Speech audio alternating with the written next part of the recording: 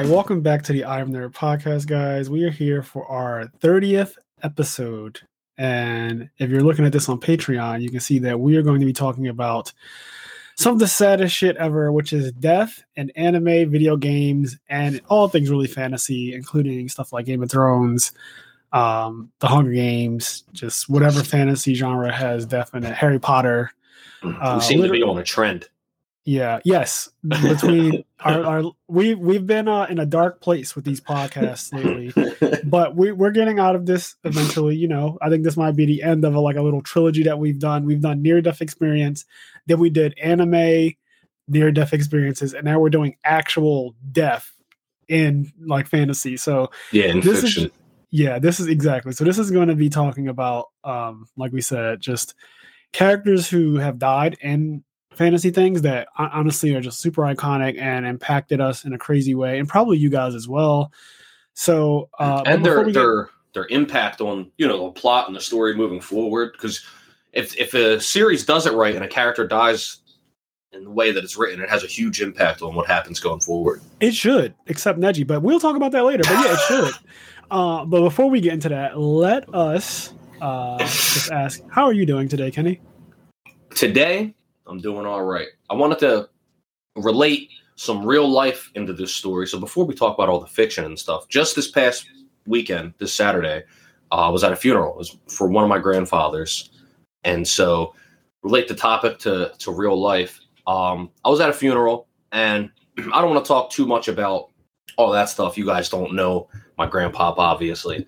But there was something that I guess really, really annoyed me. And it's not the first funeral I've ever been to, but it's the first time I've been able to do a podcast the day after being at a funeral. So I guess it's the first time I get to really vent about this topic. Right. I was at the funeral, and it starts off, you're there. There's like a picture of the deceased, and whether or not they're in a coffin or if the urn with their ashes are there, however it may be. At the beginning, somebody gets up, they say a few words about the person, and then like a normal mass pretty much takes over. For the next hour, it's just like a mass that would happen on any given Sunday. And somewhere in the middle of the mass, the priest might relate some stories that he was told by the family members, might relate it to like some scripture.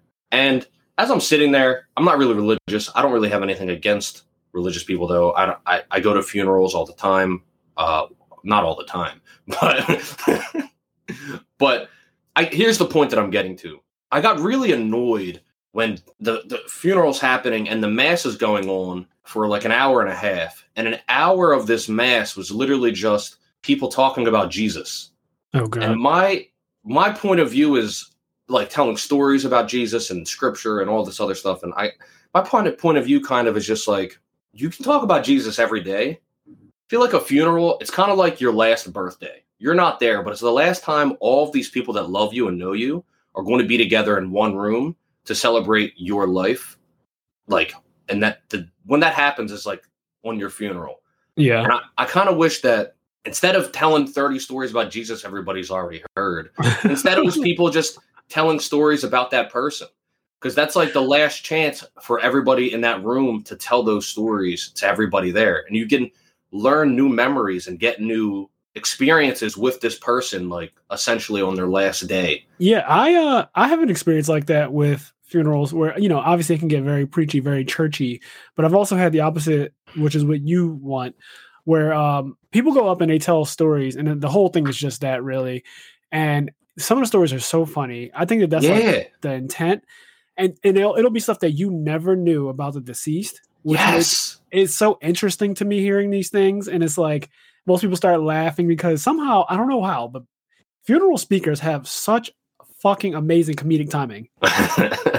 Like my uncle David, at my grandmother's funeral, he went up there and he told this ridiculously long story that seemed at first like it was a little all over the place, but it had so much comedy in it. And then it had a really insane ending. Like the ending was so fucking sad that I was already in tears, but like I completely melted when he ended the story. It was like a drop mic moment of what he said, because like long story short, my grandmother adopted him essentially. Like her sister died and she left him to her, which is my grandmother. So like he's not my actual uncle and all this other stuff. But like the way he ended it is by saying like the two sisters are finally together again. And he said something about like, I gave you a job to do from his real mom's perspective. He said, I gave you a job to do and you did a fucking great job. To my grandmother, like as she like meets up with her sister again in the afterlife. And that shit ruined me. Like he said it in such a much more poetic way. Yeah. And when I tell you that blew my mind because I just didn't see it going there. And that whole line about like I gave you a job and like you fucking killed it.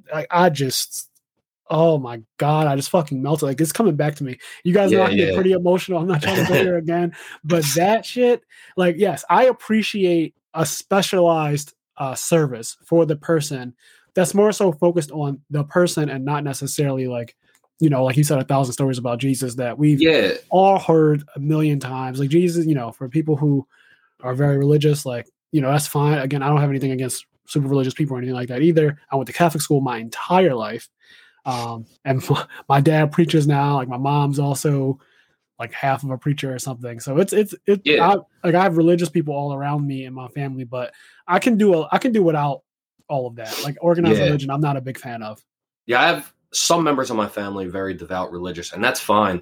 Like I said, and I've got nothing against that. And regardless of the religion, we're mostly at the moment talking about Christian, but it doesn't. Yeah, I don't care.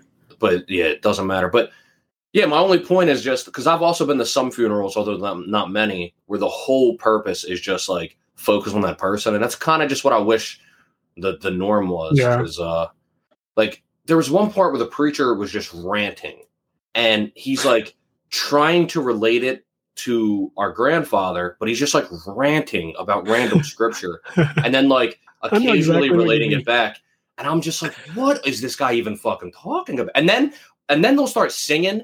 And then there was this one part where the lady was a beautiful singer. The lady, she was like playing the piano and singing, beautiful singer. But then the one priest was singing with her, and he was just consistently off key. Like he was, she would like sing something. Like let's just say she would say like, amen, like amen. Like she would say that. And then I swear I saw like 2 seconds after she said it, she's on the next line, and the priest was like, "Oh man!" I was like, "What? I was like, why is he so late?" Oh man, this sounds more. Yeah, it was just a rant. This sounds more comedic than I bet it was intended to. But no, it was. But I just know there at some point, like I looked around the church, and when he was just ranting, I kind of looked around and I could see in people's faces like this isn't what they're here for. Yeah, you know what I mean? Like all of those people would much rather somebody go up and tell a great, like a couple funny stories, sad stories about this person. And then some of them will be stories that you knew and loved for a long time. And then some of them will be stories you never heard before that give you some new memories for this person that's already passed away. And I don't know, that's a little bit I wanted to kind of say at the beginning. Yeah, no, that's, you literally just experienced death in your family, and we've been talking about death a lot. We probably spoke it up a little too much. Hey man, if you ask me, but it's a little art imitates life. It does, and yeah, at this point, we are artists. We're content creators now. But I am glad that you're doing okay, and that your grandfather's in a better place, and all the cliche things that people tend to say. Yeah. And I mean, I care about you because we've been friends for so long, and I don't think since I've known you, there hasn't been too much death in your family that I can really recall. So, but me and you tend to have like the same kind of outlook on the whole thing, and just we tend to be a bit stronger than most people when it comes to death, and just kind of our outlook on it is like, everyone dies. That's kind of like how we both feel. It hurts, and but you gotta keep moving forward. Yeah. Certain deaths are going to hit you harder than other deaths. Speaking of which, let's get into the very first one. Okay, what's the very first one?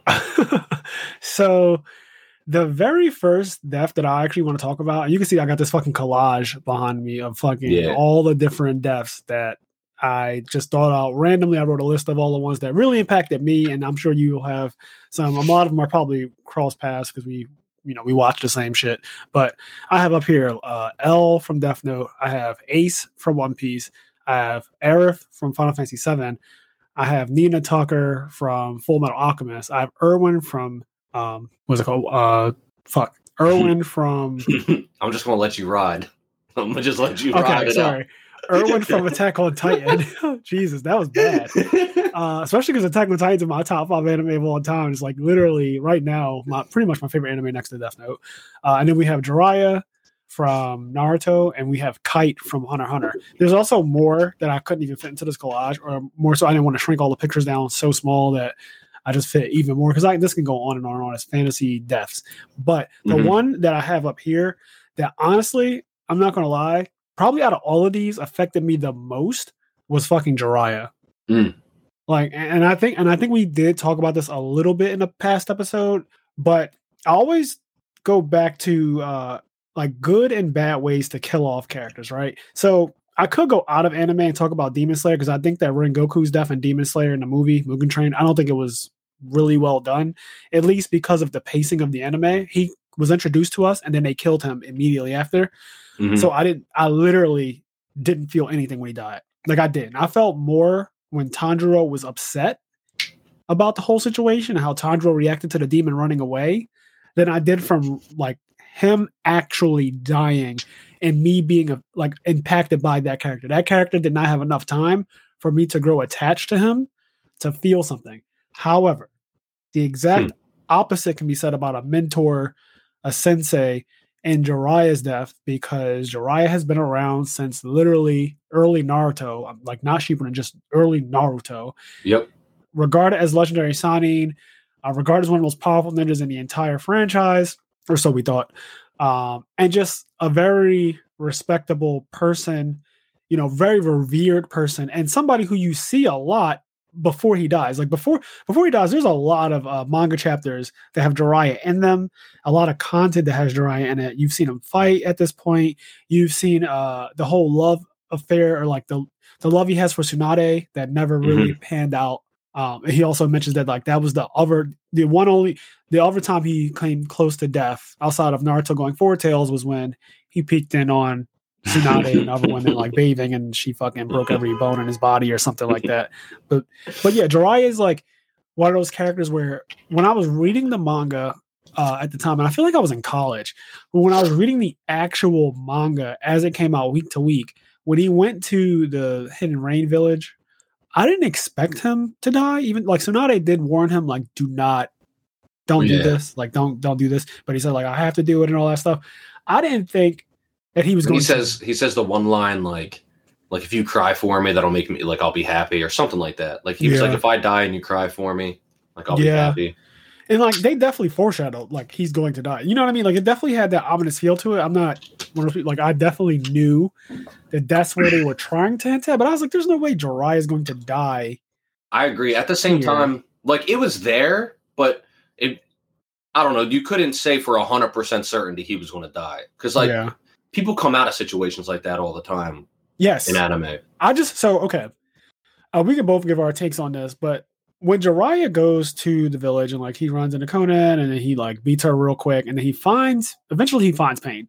And you, the viewer, the reader, whatever, you don't know anything about a Rinnegan. This is literally the introduction of it. I mean, literally the first time in the entire series that you see or hear anything about a Rinnegan. It is completely new. As far as we knew, the Mangekyo Sharingan was like as good as it gets for Ocular Jutsu. And he runs into this character. He thinks that they look familiar, and they build up all this lore around it. And like he's fighting them, but he doesn't really like, he's doing that thing that every good ninja or great ninja should do, which is like feeling out his opponent, trying to understand like what they can do. And Pain starts off with all the summons. It's very epic. The whole summoning thing was insane, especially the way they animated it. And he starts running away and gathering energy. He like summons the frogs and he starts gathering the energy. He goes into Sage Mode. Again, the first time in the entire franchise that you also see this. This is something completely new. You didn't even know about Hashirama's Sage Mode at this point. Nothing. This is a completely new thing, and it's a fucking crazy buff. Like it is insane how he was kind of like struggling against the summons and stuff, like they were doing the most. And then when he got into Sage Mode, I remember one of them, the fucking frog like wrapped its tongue around the chameleon, I think, and then like Jiraiya the other one shot a water laser out like that was super thin and cut it in half. It was wild. Like they were wilding out on the fucking summons, and just everything that he did in Sage Mode was wild. He did like a Tatsumaki at one point against the dogs. knocked him unconscious for a minute. The bird, like it was a lot. It was really cool.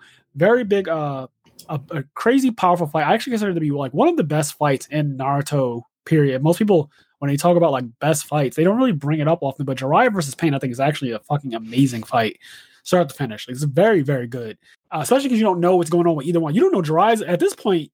You don't know Jiraiya's abilities anymore either. Like everything he does. You know, when he did the Odama Rasengan for the first time, I was like, "Holy shit! It's like a spirit bomb."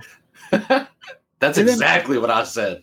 I think he just used the fucking spirit bomb. Yeah, it's fucking wild. And then Pain absorbs it and everything. And it's that whole thing to me, when I was reading it, the panel of the gigantic Rasengan coming out, I was like, wow, this is next. Like Jiraiya really is the shit. Like this is when I thought, you know, this guy is insane. I see why he's so feared and revered and everything. And then I come to find out it's like an incomplete Sage mode at that. So this is not even like, if you know, this is not even mastered. He had to use the toes and everything to get it. So there's a lot going into this fight. And then eventually it gets to a point where he does a crazy genjutsu. That's like a sound genjutsu, which I believe to be, honestly, probably one of the most powerful genjutsus in the entire show as well, because it's sound. And I think there's only one other ninja that I even know of that did something like that, who was honestly, or one of Orochimaru Subordinates, one of the Sound 5 or whatever they called, but she had the flute. She could do like that kind of thing. So sound genjutsu is wild to me because how do you stop yourself from like hearing? But then like it took out the 3 pain bodies, and then he thinks he won, I guess, and he's walking out. And then a new body that wasn't even part of the fight like slides up behind him, and he's like, "I thought you told me never to let your guard down, Jiraiya Sensei." Yeah. And he fucking, the next panel is Jiraiya with his arm blown off. And then he gets killed. You know, long story short, all the bodies are brought back. We've all seen it. We've all read it or whatever. And Jiraiya gets fucking actually murdered. And even as this was happening, even as he's literally getting stabbed up and shit, and like they're fucking him up real bad, I still thought, I don't know how, I just thought that somebody was going to come. I thought maybe Tsunade was going to come and like, I knew you needed back up with some crazy medical jutsu that like, you know, gets the stakes out of his back and then fucking seals those holes up. He got like 5 rods in his back. I thought something was going to happen. I thought Kakashi and maybe, I don't know, I thought people were going to arrive to save this man. Kind of like when Kakashi was about to get his heart taken out and then fucking Naruto came in and like, you know, the rest of the ninjas came in. I was like, okay, now Kakuzu's about to get jumped by a bunch of high level ninjas. You know, that's what I thought was about to happen. I was like, they're not going to kill Kakashi. And then they didn't. I thought Jiraiya was going to have the same thing, but they actually let him brutally. I mean, it was brutal. He also got like, one body shot a missile at him and it blew up the fucking little platform he was on and shot him into the water. So he started drowning. And he talked about how his lungs were crushed and he couldn't speak. It was a lot. And go ahead. I'll let you go. I agree. And that's part of, one of the most depressing parts of Jiraiya's death is like he dies completely alone. Like, yes, oh my God, yes. Completely alone. He has no backup. Like, I mean, there's the panel where you see him sinking like into the water and shit. Yeah. And it's just, it hurt. Like, it's a crushing feeling as you're reading it. If you're invested in the story, yeah, like, it's pretty crushing because he has nobody at that moment. Like, he's just alone. He's getting overwhelmed. Like you said. The Renegon's not something anybody even knows about at them. Like, it's not something he could have really even prepared for. Literally. Forethought to think of. Like, and he just gets completely overwhelmed and he's completely alone when it happens. Like, there's nobody to kind of carry on. Even the 2 things that are with him, like the other sentient beings, the frogs, they had to leave him. Yeah. To deliver the message. He told them, like, no, you have to leave. You have to abandon me. Do not stay with me. Like, I need this message to be 100%. You know, deliver to Tsunade. Otherwise, this whole thing, I die. I'm going to die. I die for nothing. Yeah. Like if Jiraiya didn't die and didn't have that, like didn't go to his death essentially, and didn't have that message delivered, like that was it. Like everybody was like everybody. It was a rat. It was a fucking rat. Yeah, the real one isn't there. I think that was the message, right? So yeah, if that didn't happen, apparently that would have been like really bad. Naruto would have had no idea that those bodies were not the real one, and then even after he beat all of them, he wouldn't realize, like, well, this guy can just get 6 new ones. Yeah, just nope. And then attack the village again, attack you again. And this time, when he gets you down with the rods in your back and he beats the shit out of Naruto's perfect Sage mode, he's not going to spend time monologuing and doing nonsense and then fighting his girlfriend. He's just going to straight up summon the fucking statue and extract the QB, and then the whole. I mean, at that point, the show's over, right? Yep. So. But yeah, Jiraiya's death really crushed me, and I'm not a Jiraiya fan, which is it's really weird for me to even be talking about him in such high esteem because I typically shit on him online pretty often, just because his lore is greater than he actually is, or at least the way they wrote him. Like he kind of got hoed by what Kishimoto just wrote him as. The fights that he got in, he pretty much never wins a fight in like the entire anime. And it's just like the first time you really see him fight, he also like dies because he pretty much like every other time he's like, oh well, he fought the other two Sani, but then he was drugged. They definitely should have. He definitely should have had some accolades before he went out. Yeah, like, they should have gave him some some rumbles. Yeah, man. Like there needs to be a little Jiraiya mini anime like they did for Itachi. A Jiraiya Gaiden or something where you get to watch him maybe in his prime go off, or like watch him when he first learns Sage Mode and how he uses it against someone else besides a person using the most powerful ocular jutsu there is. Yeah. And who also knows him, which is also another thing. Like this guy he's fighting is really one-sided. I actually know you, and you were my no idea who I am at the moment. You were my sensei. Like, you know what I mean? Like I know you. So yeah, and also like, yeah, I mean, the fight really is not close. When people try to like, they're like, oh, he beat 3 bodies. It's like, yeah, but the fact that Pain only sent in 3 is kind of disrespectful to begin with. Like he kind of didn't take Jiraiya seriously to begin with, because it really only takes that one body to win. From the way he did Naruto, there was only one body left, and that one body beat a perfect Sage Mode Naruto. Like it beat him handedly. But I don't want to get too focused on like, that part. It's just more so about the actual death that impact. And then obviously, everyone like Tsunade did cry. Naruto, everybody was just fucking super hurt by it. Devastating death. But yeah, that's the first one, and probably one of the most impactful for me. Big homie Jiraiya. Yeah, that one was tough, man. I already said it, but I guess like the crushing like loneliness of it as he died. Yeah, I remember it's the part that I remember the most. Like the part that I remember the most is him sinking and just like that crushing feeling I had reading it. Yeah, and when you say that, the loneliness thing, because I didn't even think about that like until you said it. Like I remember when I first read and watched it, that was a thought in my mind, but it's been so long. But now that you say that, it also something sad about even in real life, like with the whole pandemic and the COVID situation, that really does bother me. Like I know that it sucks that this virus is like, highly contagious and everything. Like it spreads pretty easily from what I understand. But like people who die from it in hospitals are dying alone typically. And that shit is super sad to me. And I really hate that. I remember when I first heard that in 2020, that the people who are in the hospitals dying of COVID are not allowed to have anyone visit or like in their final moments. There's no one there with them. And that is a type of hell. Like that really is, man, that's fucking, even when I went to the hospital, I was hospitalized for a couple of days in October, and I wasn't allowed to have anyone come with me to the hospital. Like they literally told like anyone who was with me that like, no, like he has to come here alone. And also even when I got a room to stay overnight, they told me that I can only have one visitor per day. Yeah. So that's all. Like it's hard. It's really hard. And there's a lot of stories of, and however you might think this actually plays out, but I know a lot of like anecdotal stories, like personal stories, people I know of where like a person's basically on their deathbed and they hold out until like basically everybody comes to visit them. Like at some point, everybody comes and visits them and says hi or like their last goodbyes, and they end up dying like the next day. Yeah. That happens so many times where it seems like they were almost willing themselves, like forcing themselves to like hold on until they got to say their goodbyes. And after that, they sort of like let out that final breath and just like, that was it. Yeah, that's true. And so if you have nobody that can come visit you at all, you know what I mean? Like you probably early pandemic, you weren't allowed to have anybody. You die quick. Like you would probably just pass quick. Like there's nothing to hold on to. You know what I mean? You're just depressed. I bet.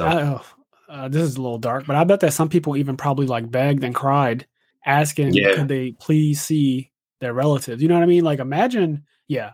Anyway, I want to get off this. This is like, we have a lot of stuff to talk about today, and I know this is a bit of a dark episode, but this is all like, death and fiction. But we are, because of the situation of the world, we also relating it to real life, which was kind of unexpected, but that's what you get from the I Am There podcast. Just, you never know.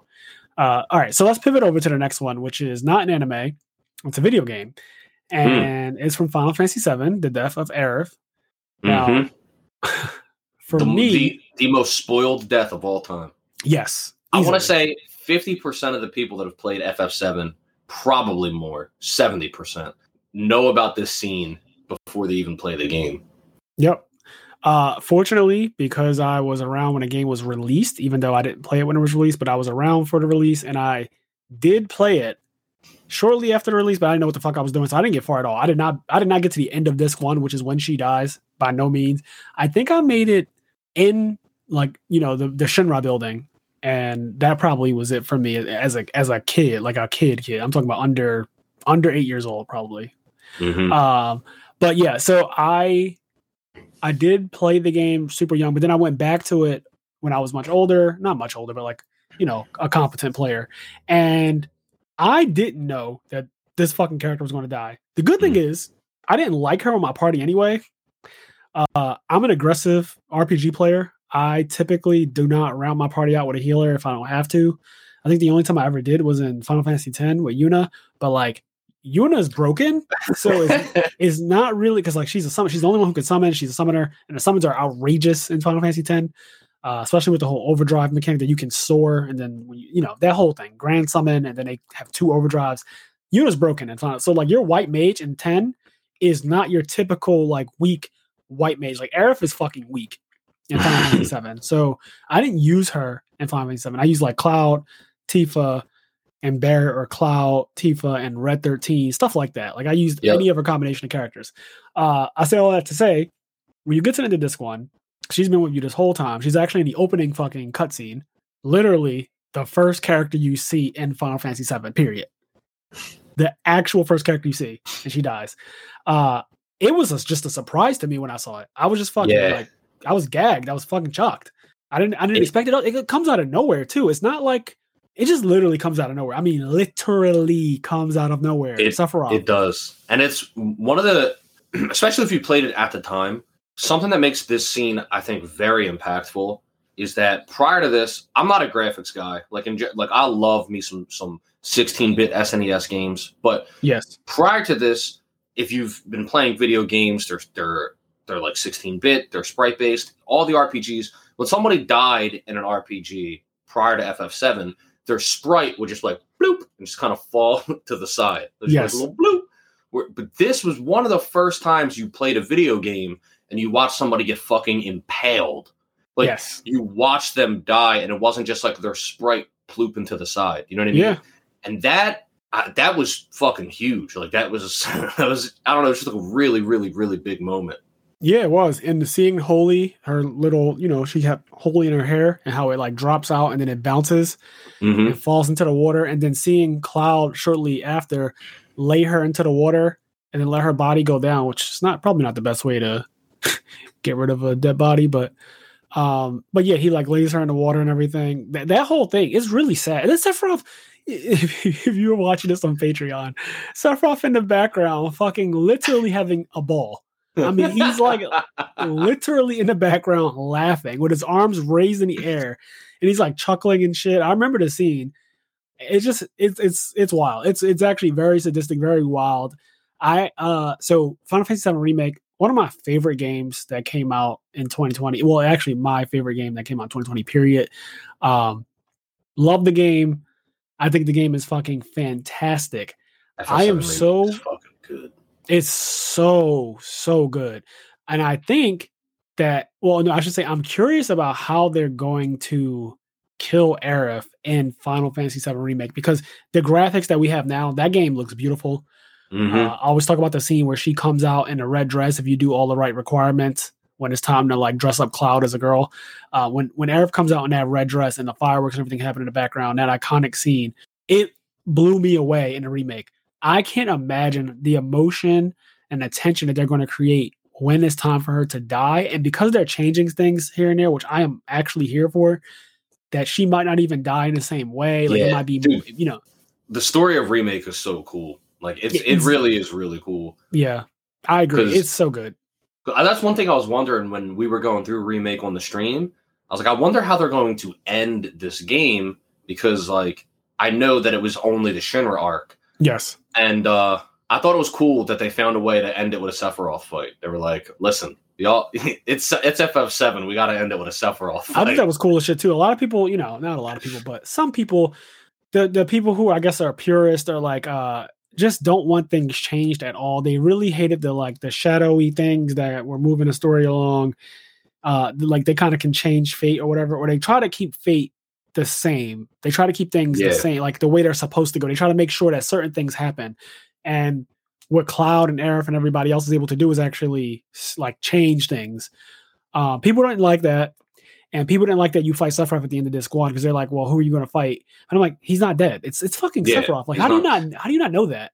Yeah, he's not. Also, the thing that I think is kind of cool, maybe some people think it's cheesy, but I think that something that's cool about the Final Fantasy VII Remake is that it's not just a remake in name only. Yeah. The story of FF7 Remake is almost like they're like Sephiroth, at least the impression Sephiroth is aware that FF7 already happened. Like he's aware of the separate timelines. Yep. Like he's trying to change things. And there are theories about that when he says 7 seconds to the end and stuff like. There's definitely some allusions to maybe this game is actually connected in some way to the original. Yeah. This game's almost a sequel to FF7 while being a remake of FF7, which I think is pretty fucking interesting. And if that turns out to be a reveal, that's going to be mind-blowing just by the fucking way. Like, that will be insane.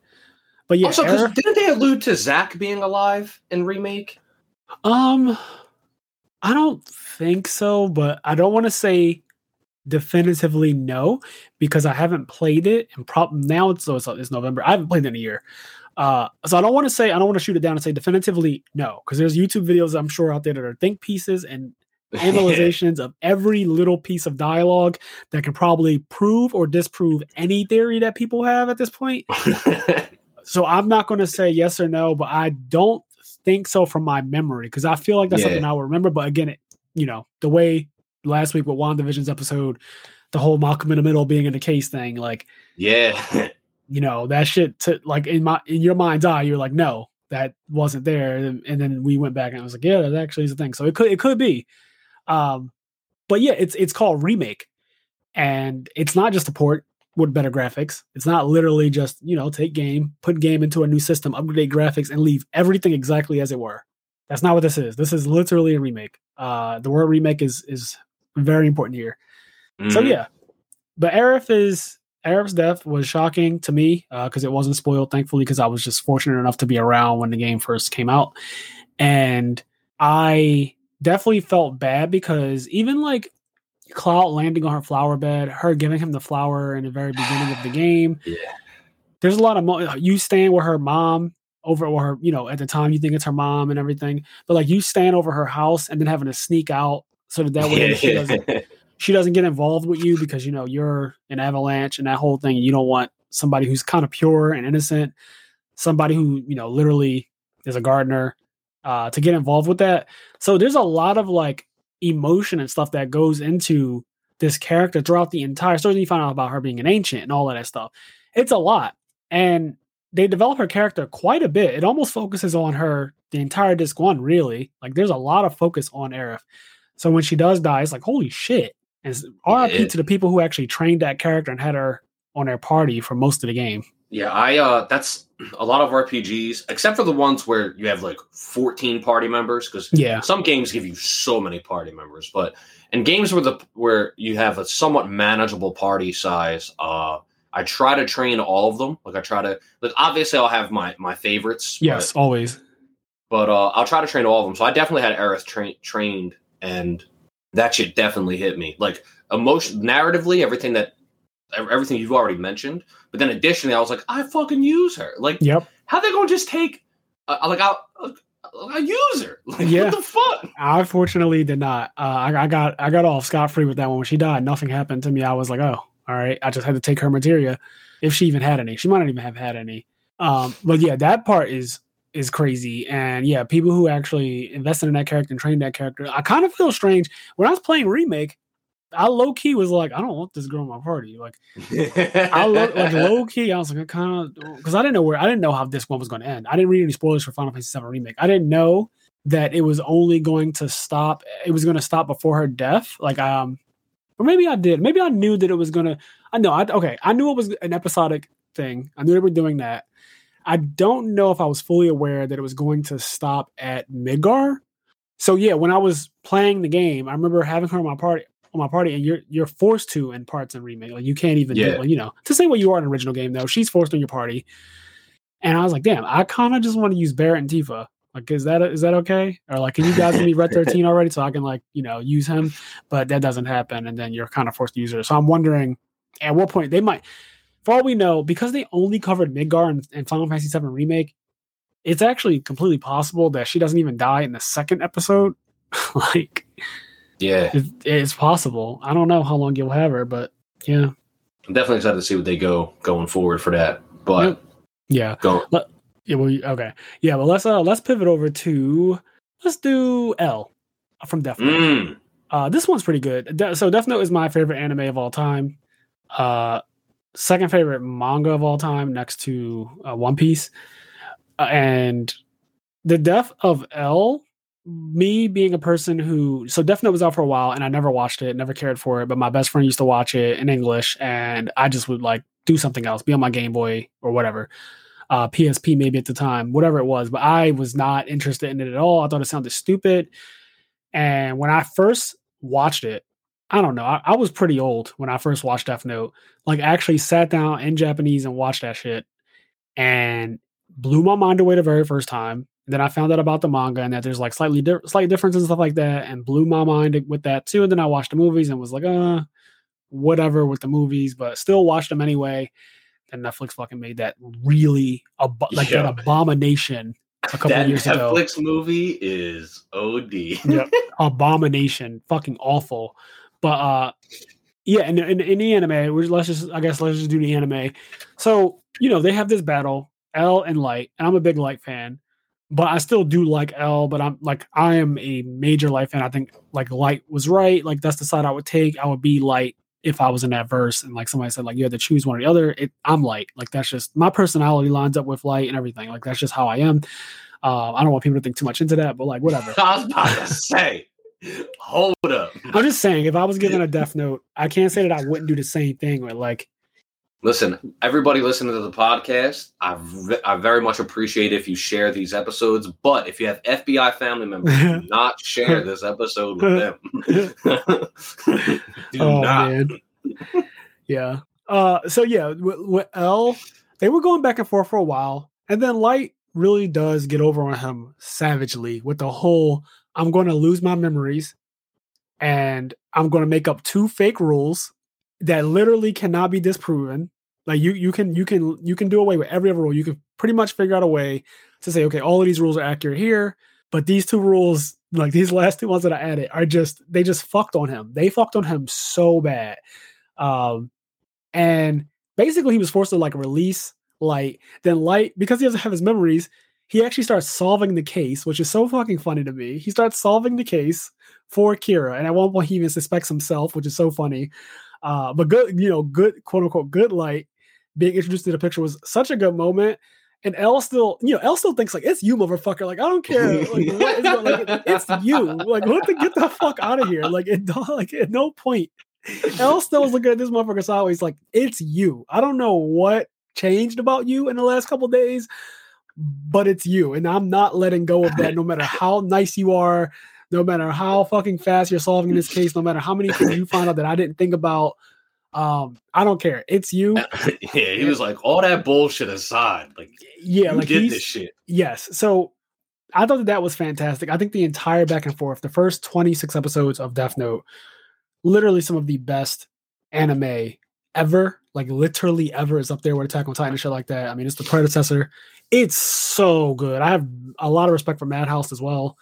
But when it comes down to it, at one point, Light tricks Rem who's also an enemy of his, into killing L, and it kills both of them because if a death god saves a human, they die. So like Yagami Light just being the god that he is and killing two birds, one stone, literally. That scene was crazy. Also because L knew he lost. Like it's very clear that he was aware in the chapters and in the episodes leading up to his death.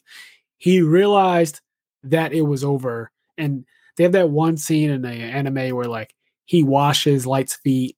It's kind of like an allusion to God because I think Jesus does something very similar.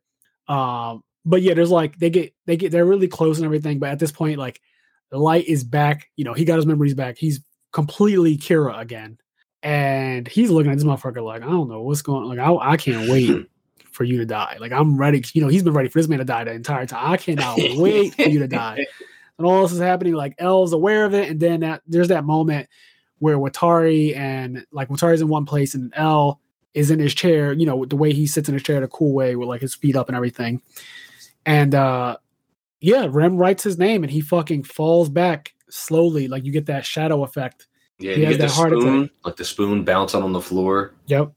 And it's an iconic moment because a lot of people are L fans and you probably don't expect him to lose that way. Like you don't expect him to actually die. I don't think anybody expect. At least I know when I was going through. I didn't. I did not expect. Okay, first of all, L dies, and then the story's not like the story goes on for another fucking however many chapters and episodes. You're not. And like, it's there's a 5-year time skip. Yeah, I was like, holy! Look, I did not expect Death Note to continue. Like I thought the end of Death Note would be the conclusion that L Light, but yeah, I thought that L dying basically in the middle was kind of crazy. Yeah, and I also thought that L, because of just how stories are normally written, I thought that L was just going to win. Yeah, if I'm being honest, like I thought L eventually was going to close in some brilliant, genius way and win. I thought that he was actually going to win. I kind of wish that they did an anime of Death Note, like a full anime, not a movie or anything, where L does win in some brilliant way, and it's just like it's 26 episodes. Maybe they don't have to do all 26, but I feel like little things should be changed so that it kind of comes up with that conclusion. So, you know, maybe make it worthwhile so that way when we're watching 26 episodes over again, there's things that do change that maybe Light does and L finds out about, or he makes mistakes that eventually add up to him getting caught. And it's like a brilliant, you know, opposite of the original a Death Note remake. Death Note remake. Death Note remake. I would be down for that. But that definitely impacted me a lot. Even though I don't like the character L, I wasn't really like, I won't say I was too happy about him dying. I was just shocked. I was just fucking shocked. That's the word to use. I wasn't cheering about it or anything like that. Even though I was firmly a Yagami Light fan, I was just blatantly shocked because he also killed Rem. I just couldn't believe it. I was like, wow, this guy is. I read that chapter in class because I used to read Death Note all the time during art class. Smart because man. my art class was a fucking joke. Like it started off as like a real class, but then the teacher got fired and there was like multiple different replacements and it just became a complete joke where nothing ever happened. So it was basically just a free period. Right. And I would just read manga in there or blatantly play my DS. And so I read all of Death Note in art class. Like I had the manga, like instead of, like I could have read them at home or whatever, but I purposely was like, oh, I'm going to read this volume in class tomorrow. Like, yep. So anyway, I remember reading that in class and just my jaw being open. I don't know how you held yourself together. I don't know if I would have been able to do that. I was just staring. I was like, holy fucking shit. Like, I'm looking at it and I'm rereading it. And it's kind of funny when I think back on it because you say, I don't know how you held yourself together. I don't really think I did. I just think that I didn't give a fuck about anybody else around me. Like, that's how I would, 100%. That's how I would be. Yeah. Like, I was just sitting there reading and, like, they were doing their own thing. Yeah, I don't know if I'd have been able to hold it together. But yeah, L's death is pretty big. And, like, Yagami Light's death is also pretty big, but I don't think it's nearly as impactful as L's. It's kind of like you expect. I mean, this is the only way the story could end, right? Otherwise. Yeah, by the time he gets to Light's death, you know, it's over. Like, the story's over. Yeah, that's the end of the story. And, I mean, he dies from a mistake that, like, someone else made, Mikami and everything. It's like, all right, like, it's fine. Like, it just, you know, it's fine. It's not the best thing ever, but it's also not the worst. I think it's a pretty decent ending.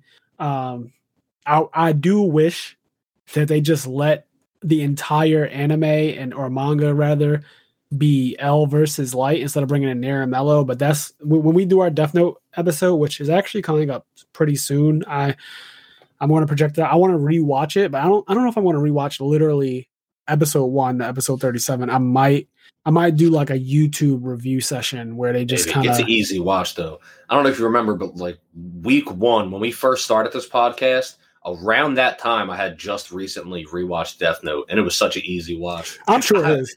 I rewatched it all so fast. Oh, trust me, I love Death Note, and my problem is once I start episode 1, I can't stop watching it until I finish. I have never once watched episode 1 of Death Note and just did not finish it completely. I don't stop. Like some people are like, "Oh, I only watch it till like L and Light." Like, no, I finished the entire thing because I actually enjoyed the entire thing. I think it's insane that for 5 years, Yagami Light achieved peace in the world. Like, that's wild to me. So the whole time, like, I like everything. The time skip, everything.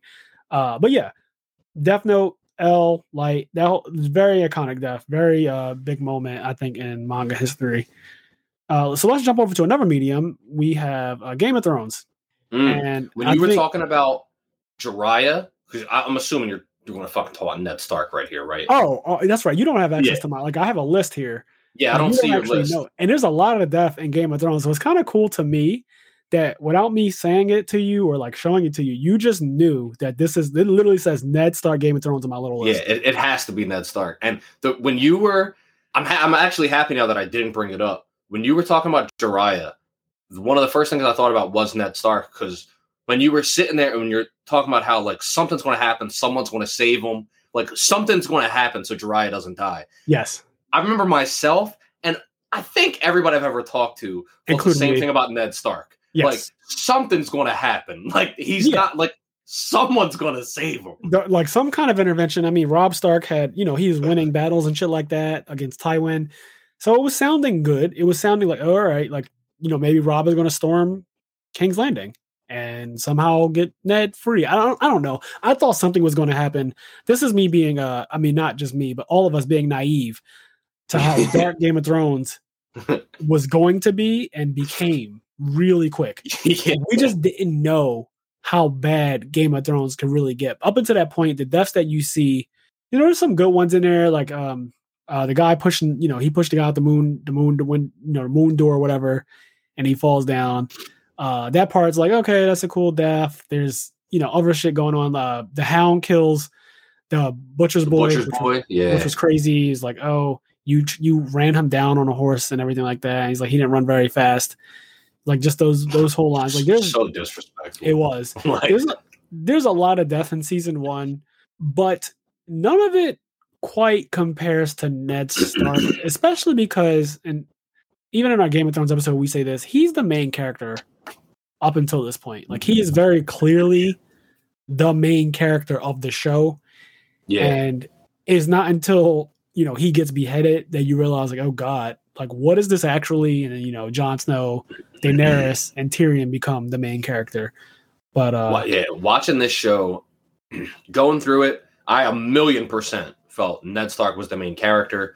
And dude, I think I said this in the Game of Thrones episode. Like I was expecting, like Ichigo, somebody needed to come save him. Like yes. I thought some, like if you want some action, like I thought somebody was going to save Goku. Like I don't anything. I thought somebody was coming to save my man. I did not expect him to die, and that should definitely hurt me. And they just show his fucking head roll. Like yes. The way they show his head roll is so disrespectful. And also Arya, I'm pretty sure Arya, she's watching it happen. Yep. And she passes out, I believe. Like she literally faints from this. Like she like climbs up on top of a statue to get like she can't see over the crowd. Yeah, she's like, watching. The crowd is like calling for. You know how it is in mob mentality. They're calling for his death. They want it. And Joffrey at first, he's like, my mother is a woman, and she's weak. Yeah, just like that. Like this is different. This is a different time. He was wilding. Cancel culture is not around yet. And my man he got up there and just said what he wanted to say. And was like, those are the weak emotions of a woman. And he goes and says, but I am a king. And as king, like this man is treasonous and everything. And he cuts Ned's head off. He has Ned's head cut off by the same sword that Ned used to cut off somebody's head in episode 1. Mm-hmm. a guy who a deserter, as they call him. He deserted his group because of the White Walkers, and that's punishable by death. So yeah, Ned said there's that whole omen about if you're going to sentence someone to death, you need to be the one who swings the sword. Mm-hmm. But as we know, Joffrey does not ever really kill anybody that he sentences to death except the prostitute, which is only in the show and not in the books at all. She's not even a character. But in the show, he does kill that one prostitute with his crossbow, who was like an informant to Lord Varys and also an informant to Littlefinger. But yeah, he sentences people to death, but he doesn't kill them himself. And I guess that's like, you know how in Game of Thrones they have those things that like, oh, this is an omen, like killing somebody who you invited over and gave them food is like a big thing in Game of Thrones. It's like an omen to do that. Like that's a bad juju. So I guess the same thing was true with Ned Stark being killed by Joffrey like that. So, you know, Joffrey gets his comeuppance later on, season 4, episode 2. Never forget it. And I couldn't believe the season not opened, but basically opened. It basically with that. did though. Like no, it really did open like that. Like it really did though. Like episode 2, my man got poisoned and killed, and he died terribly. I couldn't believe it. Look, because it was just the beginning of the season. I'm watching it, and I was like, holy shit! Like Joffrey is dying. Like, he's out of here. He was choking. I got happy. And this is really sadistic because he's a kid, but I don't give a fuck. That character, he can rot in hell. That character was fucking awful. So yeah, when Joffrey was dying, I was like, yes. I actually think I said it just like that. So I was like, yes. Like I was getting gradually more happy as I was watching it. Those little bitch characters that have too much power and like nothing to back it up. I fucking hate those guys. Drag them. Much. Get them. So fuck. Like during the one war, the Battle of Blackwater Bay, I believe it's called. Yeah, it's literally and he's supposed to be on the front lines and all that other shit and like fighting with his people. Then his mom calls him back. And then, and he's like, oh, well, I just have to go see mother. I must go see my mother. And he just fucking runs off. And the Hound looks up at him and like realizes how much of a coward he is. And he says, fuck the king.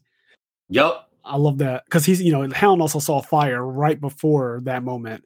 But yeah, not to get too invested in this, we're going to have another Game of Thrones episode. Of course, there's so much to talk about on this, but Ned Stark's death, and also, I guess, since we talked about it, Joffrey's death, 2 crazy, iconic, fictional deaths that had a huge impact on the entire fan base, of course. People cheered for one, and people cried for the other. Oh, yes. I can't imagine. What's crazy is there's so many people that exist on Earth. I guess there has to be someone that was happy when Ned died. I want to talk to that. Of course. Person. Yeah. People, I'm sure. Okay, so we can talk about this. Let's just spend a little time on this. When I rewatch Game of Thrones, right? Because, after you see it so many times, you start to notice everything. Obviously, knowing that it's a game, how Cersei says, you either win or you die. There's no middle ground. You obviously go back and you watch and notice all of the mistakes he makes. Mm-hmm.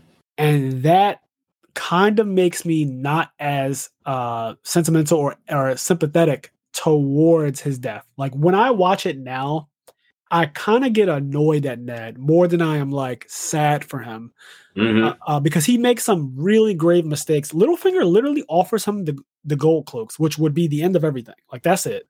He who controls the army controls the fucking crown. That's literally how it goes. That's why Tywin was stronger than Joffrey. Like when he comes out in season 3 and everything, season 4, Tywin controls the army. And like, what the fuck are you going? Like you're a child. Like even though you are the king and all that great stuff, like they listen to me. And also you're a child and I'm your grandfather and I'm not fucking scared of you in any way, like in any fucking fathomable way. Like I'm not even slightly remotely afraid of you. That's just not a thing. So yeah, when I watch all the mistakes he made, blatantly telling Cersei about his plans when Robert got back from his trip and how you need to leave and go in exile and he's going to chase you for the rest of your life. And all of this crazy shit. He made a lot of mistakes. Also saying like, I'm not going to, at first he was very stubborn about the whole Joffrey not being the real heir to the throne. And even Varys tried to talk him, like you need to go back on your word. And he wouldn't do it. And then eventually, after being in captivity in that fucking basement next to his own shit and piss for days and days and days, and probably being like underfed and just treated really badly, he eventually comes around and is like, look, I'll do it. I'll say it. But at that point, it's too late because, Joffrey still beheads him. Yeah, I just I just think like I don't hate the character. Like don't get me wrong, I don't hate him, but I definitely don't. He just didn't play the game well, so I don't care about him in that regard. Like when I first watched it, I was like, damn. You have the power of hindsight now. Yep, hindsight is very powerful. It makes me look at the character like you played the game pretty awfully, actually. Like for someone who twice in the story, Ned was able to literally be the king of the Seven Kingdoms twice. He had 2 chances. One when the Kingslayer first killed the Mad King, and he could have just sat on the throne, and that would have been the end of it. And when Robert Baratheon died, and he could have wrote whatever the fuck he wanted. He really could have. But yeah, so, and actually, excuse me, he did write what he wanted. I remember when Robert Baratheon is telling him what to write, they're telling you what Robert is writing. I mean, what Ned is writing, and it's not actually verbatim what Robert. He actually changes things up. Yeah, he changed. The main thing he changed is he says like my son Joffrey, and then he says like my rightful, and then Ned writes like my rightful heir. Yes, and he also says I will be like the one who watches over the Seven Kingdoms until the rightful heir comes of age. Yep. So yes, he definitely does write whatever the fuck he wants. He just doesn't go as ham as he needs to go. And take Littlefinger up on his offer. That way Cersei has no power, and then when they go into that, the room, the throne room, he doesn't get backstabbed by Littlefinger and the Gold Cloaks. They don't turn on him and kill all his men. But yeah, so that's Game of Thrones. That's Ned Stark's death, and yeah, I don't feel as empathetic towards him. Where do we want to go from here? We got a couple. So should we do Ace from One Piece? We could do Ace. I actually, so last night while I was just doing random shit and thinking about this episode, I ran through my head like a whole One Piece rant leading up to Ace. Like, I can rant for One Piece. So I'll let you actually lead on this one because you know more about the events leading up to it and like him getting captured by Blackbeard and everything. Like the whole thing, him being a Whitebeard pirate. It's just there's a lot. So for me, I think the biggest and kind of the most important part about Ace's death is the impact it has on Luffy, the main character, obviously. Yes. Ace is Luffy's brother. As you find out, what's cool is that you start One Piece, you have Luffy, he gains all of these crew members. By the time you made Ace, it's well over 100 episodes before you even find out Luffy has a brother. And the rest of his crew was like, you have a fucking brother? And they introduce Ace. He's really cool, really likable. He has some good moments. He gives him like this piece of paper and you don't know what the fuck it is. And he says like, meet me at the summit. And all of this shit happens, right? One of the things I think is cool about Ace is, and I guess the whole story Oda sets up for his eventual death, is there's little pieces strewn throughout that make his death really, really impactful when it finally comes to fruition. One of the first things is Ace's tattoo on his bicep is his name, but it's spelled wrong. It's A-C and then S with an X through it and then E. So it's Ace with like randomly an S in there. And for a long time, people were like, what the fuck is that even for? Go all the way forward. Ace is Luffy's brother. They have a grandfather named Garp, etc. All this shit. Their father is Dragon, the most wanted man in the world. And so you go all this things happen. And then Luffy has a crew of like 9 people at this point. They've gone through all of these things. He basically loses his whole crew. He gets sent away to Amazon Lily, a whole other island. On this island, he figures out that Ace got captured by Blackbeard, turned into the world government.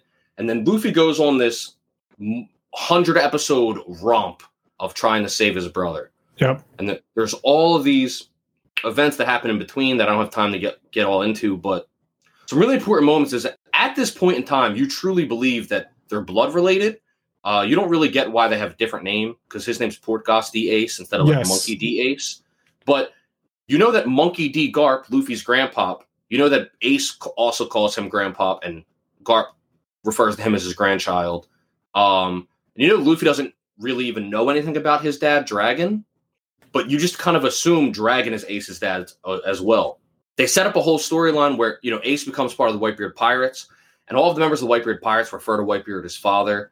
So there's this just amazing setup, and then you finally get to Ace's execution, and they have him sitting on top of the summit of, the Marine headquarters, and they want to make his death like really meaningful and impactful throughout the world, and they want to try to use his death to kill the Age of Pirates.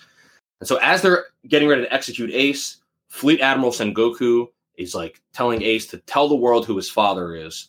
And before this, you find out that Ace hates his dad, and you don't know why, but you don't really know anything about Dragon. So all of this setup is happening, and as they're asking who Ace's father is, he's saying like, my father is Whitebeard. They're like, that's not your dad. Like, who's your dad? Yep. And this whole time you're sitting there like, holy shit, like what is happening? You know, Luffy's gone through everything to try to save his brother. And all the while, he has no idea where his crew is. He even like apologizes to himself where he says like, you guys have to wait a little longer. Like I have to go save Ace. And he doesn't even know where his crew is. So anyway, they reveal like Ace's true name is Gold D. Ace. And he took his mother's surname. And so he's actually the child of Gold Roger. And him and Luffy aren't blood related. And this has a pretty big moment because I know early on people suspected Luffy would be like Gold Roger's son or something. And yeah, I see. I guess people would think that. I mean, this is the previous Pirate King after all. Yeah. And something I thought was cool was that it's funny because I always thought like if it was revealed Luffy was Gold Roger's son, it'd be really cheesy. But making Ace Gold Roger's son ended up being really fucking cool. Just the way it was written and the way it tied together. But during the whole Marineford War, you have all the Whitebeard pirates, all this incredible stuff happening. We talked about Whitebeard's death in one of the previous episodes. But Luffy goes through everything. He finally saves Ace. There's a huge impact around the world with him being Gold Roger's son. And then finally, they're almost home free, but Akainu basically baits Ace into fighting, and he like is calling Whitebeard a coward and like besmirching his name. They end up fighting, and Ace ends up dying. And it puts Luffy into absolute trauma. Like he gets, like he just is traumatized. He falls unconscious, and all of the exhaustion because Luffy was running off pure adrenaline, basically. All of the exhaustion and energy he output throughout everything leading up to this washes over him, and he just completely falls out because like he basically fails. And there's just so many moving parts to Ace's death. And then let me jump in real quick. Yeah, go ahead. Yeah, I agree with everything you said. Like there's a lot that went into Ace's death. In a weird way, this is also one of the first times that I saw a Logia fruit user get critically wounded. Yes. Because Ace is the Mira no Mai, so he's the flame fruit. And Akainu, I would say, is a step above that because he's like magma. lava. Yeah, he's the magma fruit. So, magma is definitely, more. They even say like, I think Ace says it like, Akainu is burning my flame. Like, he is burning my flames. Like, he's... Okay. So they establish that they're like, we already know all devil fruits are not created equal. Very clearly. Yeah. Mocha got fucked. I always say that. But when you look at Ace versus Akainu, it's a bad matchup, basically, is what you learn. Yeah, because Akainu is just like bigger, I guess. Like he's just a stronger. I mean, magma's also not just like fire, right? Yeah. Like it's more of rock in there too. Like there is actual matter in there that's not just flame. It's not just flame. Whereas like he's literally just fire, but magma is more of a mixture of things. And like it's hotter, everything about it. It's hotter, it's thicker for what it's worth. Like it, magma is definitely more terrifying than a fire. Mm-hmm. Putting out, quote unquote, putting out magma, right, is not done with just shooting, I don't know, a bit of a water hose at it and hoping for the best. Like that it's very destructive. It's way more destructive than just regular fire. So yeah, I think that's really cool. It's like the first time you see so like damage to a Logia user on this level, and also like the trauma that Luffy goes through, Akainu being established as a really big villain in my head as soon as this happened, and then how Whitebeard responds to the death. Everything surrounding it is really crazy. Blackbeard's part in the death. All of the things leading up to it, when you see like Luffy rushing because he's up on the execution stand, and Luffy's rushing the execution stand, and Garp is up there, and Garp basically throws a fight to Luffy. Like he just lets Luffy punch him out of the way. But all of the things that are just happening, and Luffy gets there and he like finally makes it to Ace to free him. And then in the anime, the animation on when they free Ace becomes like movie level animation. Like it's a normal anime. Then when Ace gets freed and he makes like the Whitebeard symbol with the fire and like shoots through it. It looks crazy. It's fucking movie level. Yeah. And when Akainu kills Ace, Garp's reaction, because Sengoku, I think Sengoku ends up holding Garp down because Garp is like, I'm going to kill that boy. Like Garp is ready to straight murder Akainu. Like it is over. And Garp he's a vice admiral in the Marines. Like he's ready to come. And I don't know. For me, it's like, don't get it twisted. Garp would I think Garp would beat the shit out of Akainu. Like, I want to see him fight because now that we know about hockey and everything, it really because as far as we know, Garp doesn't have a devil fruit. And every time I think about One Piece, the interesting thing about One Piece's world, it's not like the quirkless people in My Hero Academia, right? Where if you're quirkless, you're just ass. There's nothing you can do. Like you're just ass. To the point where it's so bad if you're one of the 20% of people born without a quirk.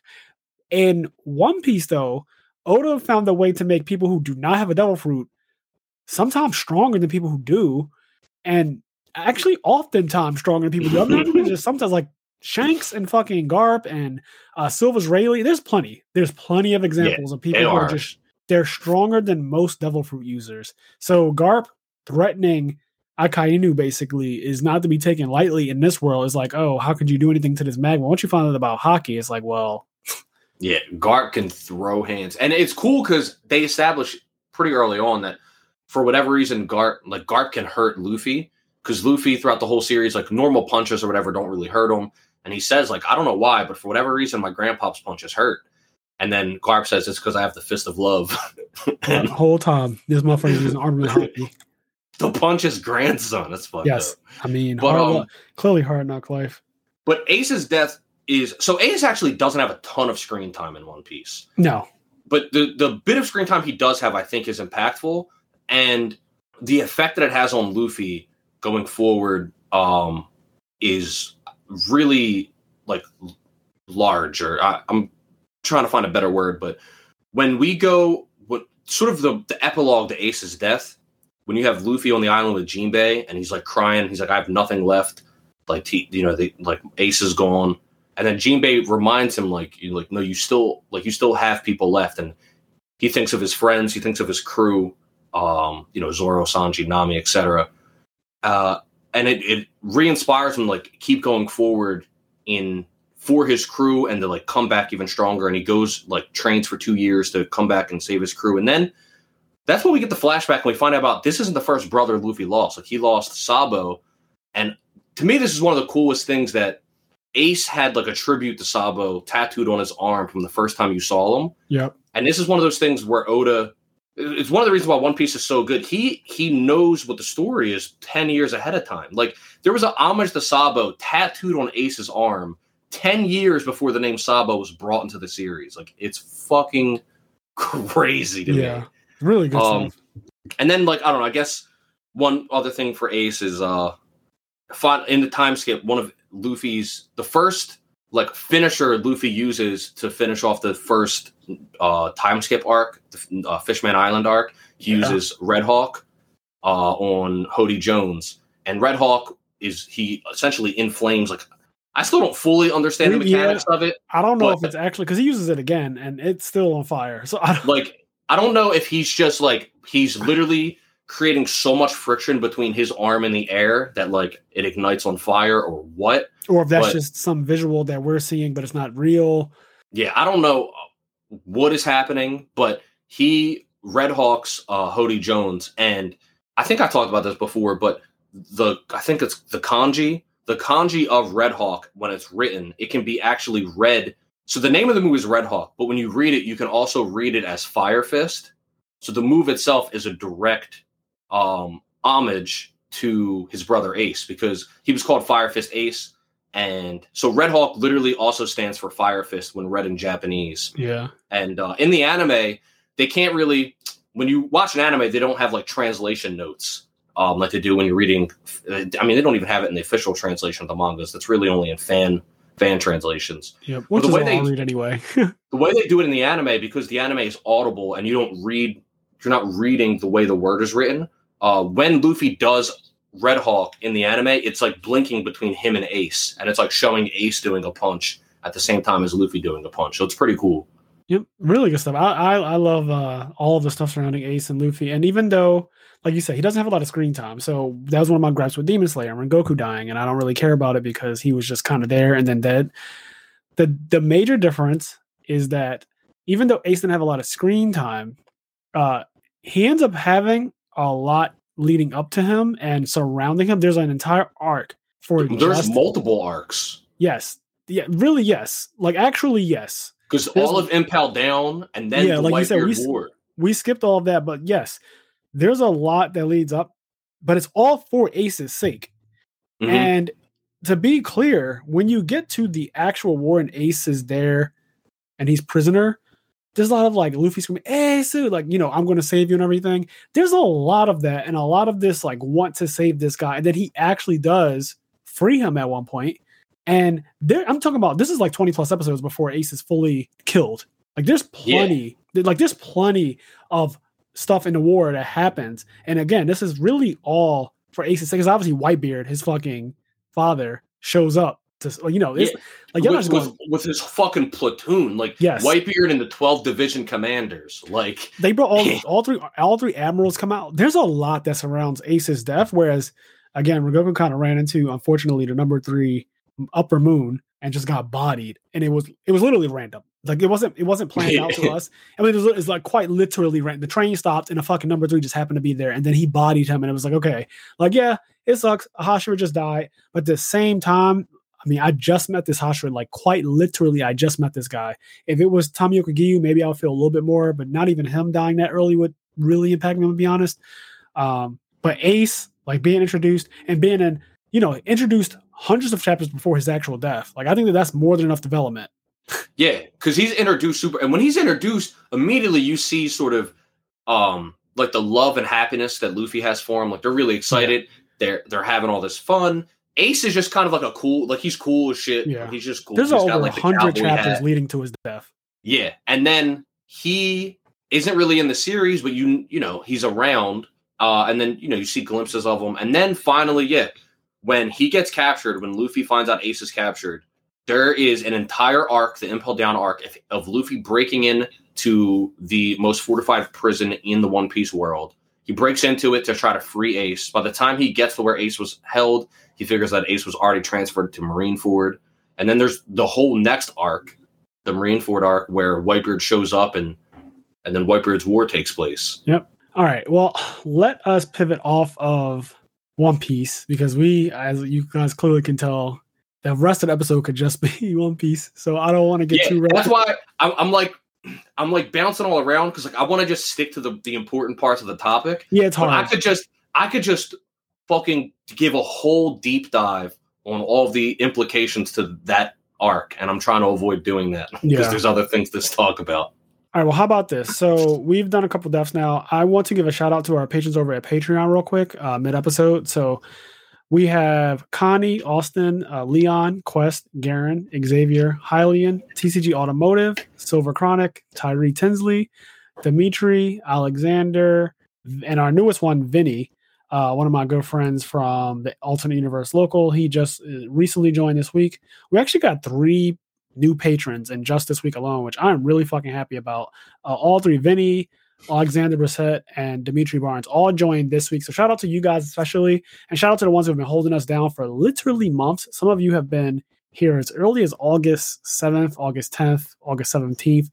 It is now November. So some of you have been with us, and I'm talking about at the highest tier at that. Some of you have been with us for months. Okay, almost as long as the podcast has been active, which is fucking fantastic. So shout out to you guys, the early birds, the ones who came in just recently, everybody who's contributed in between.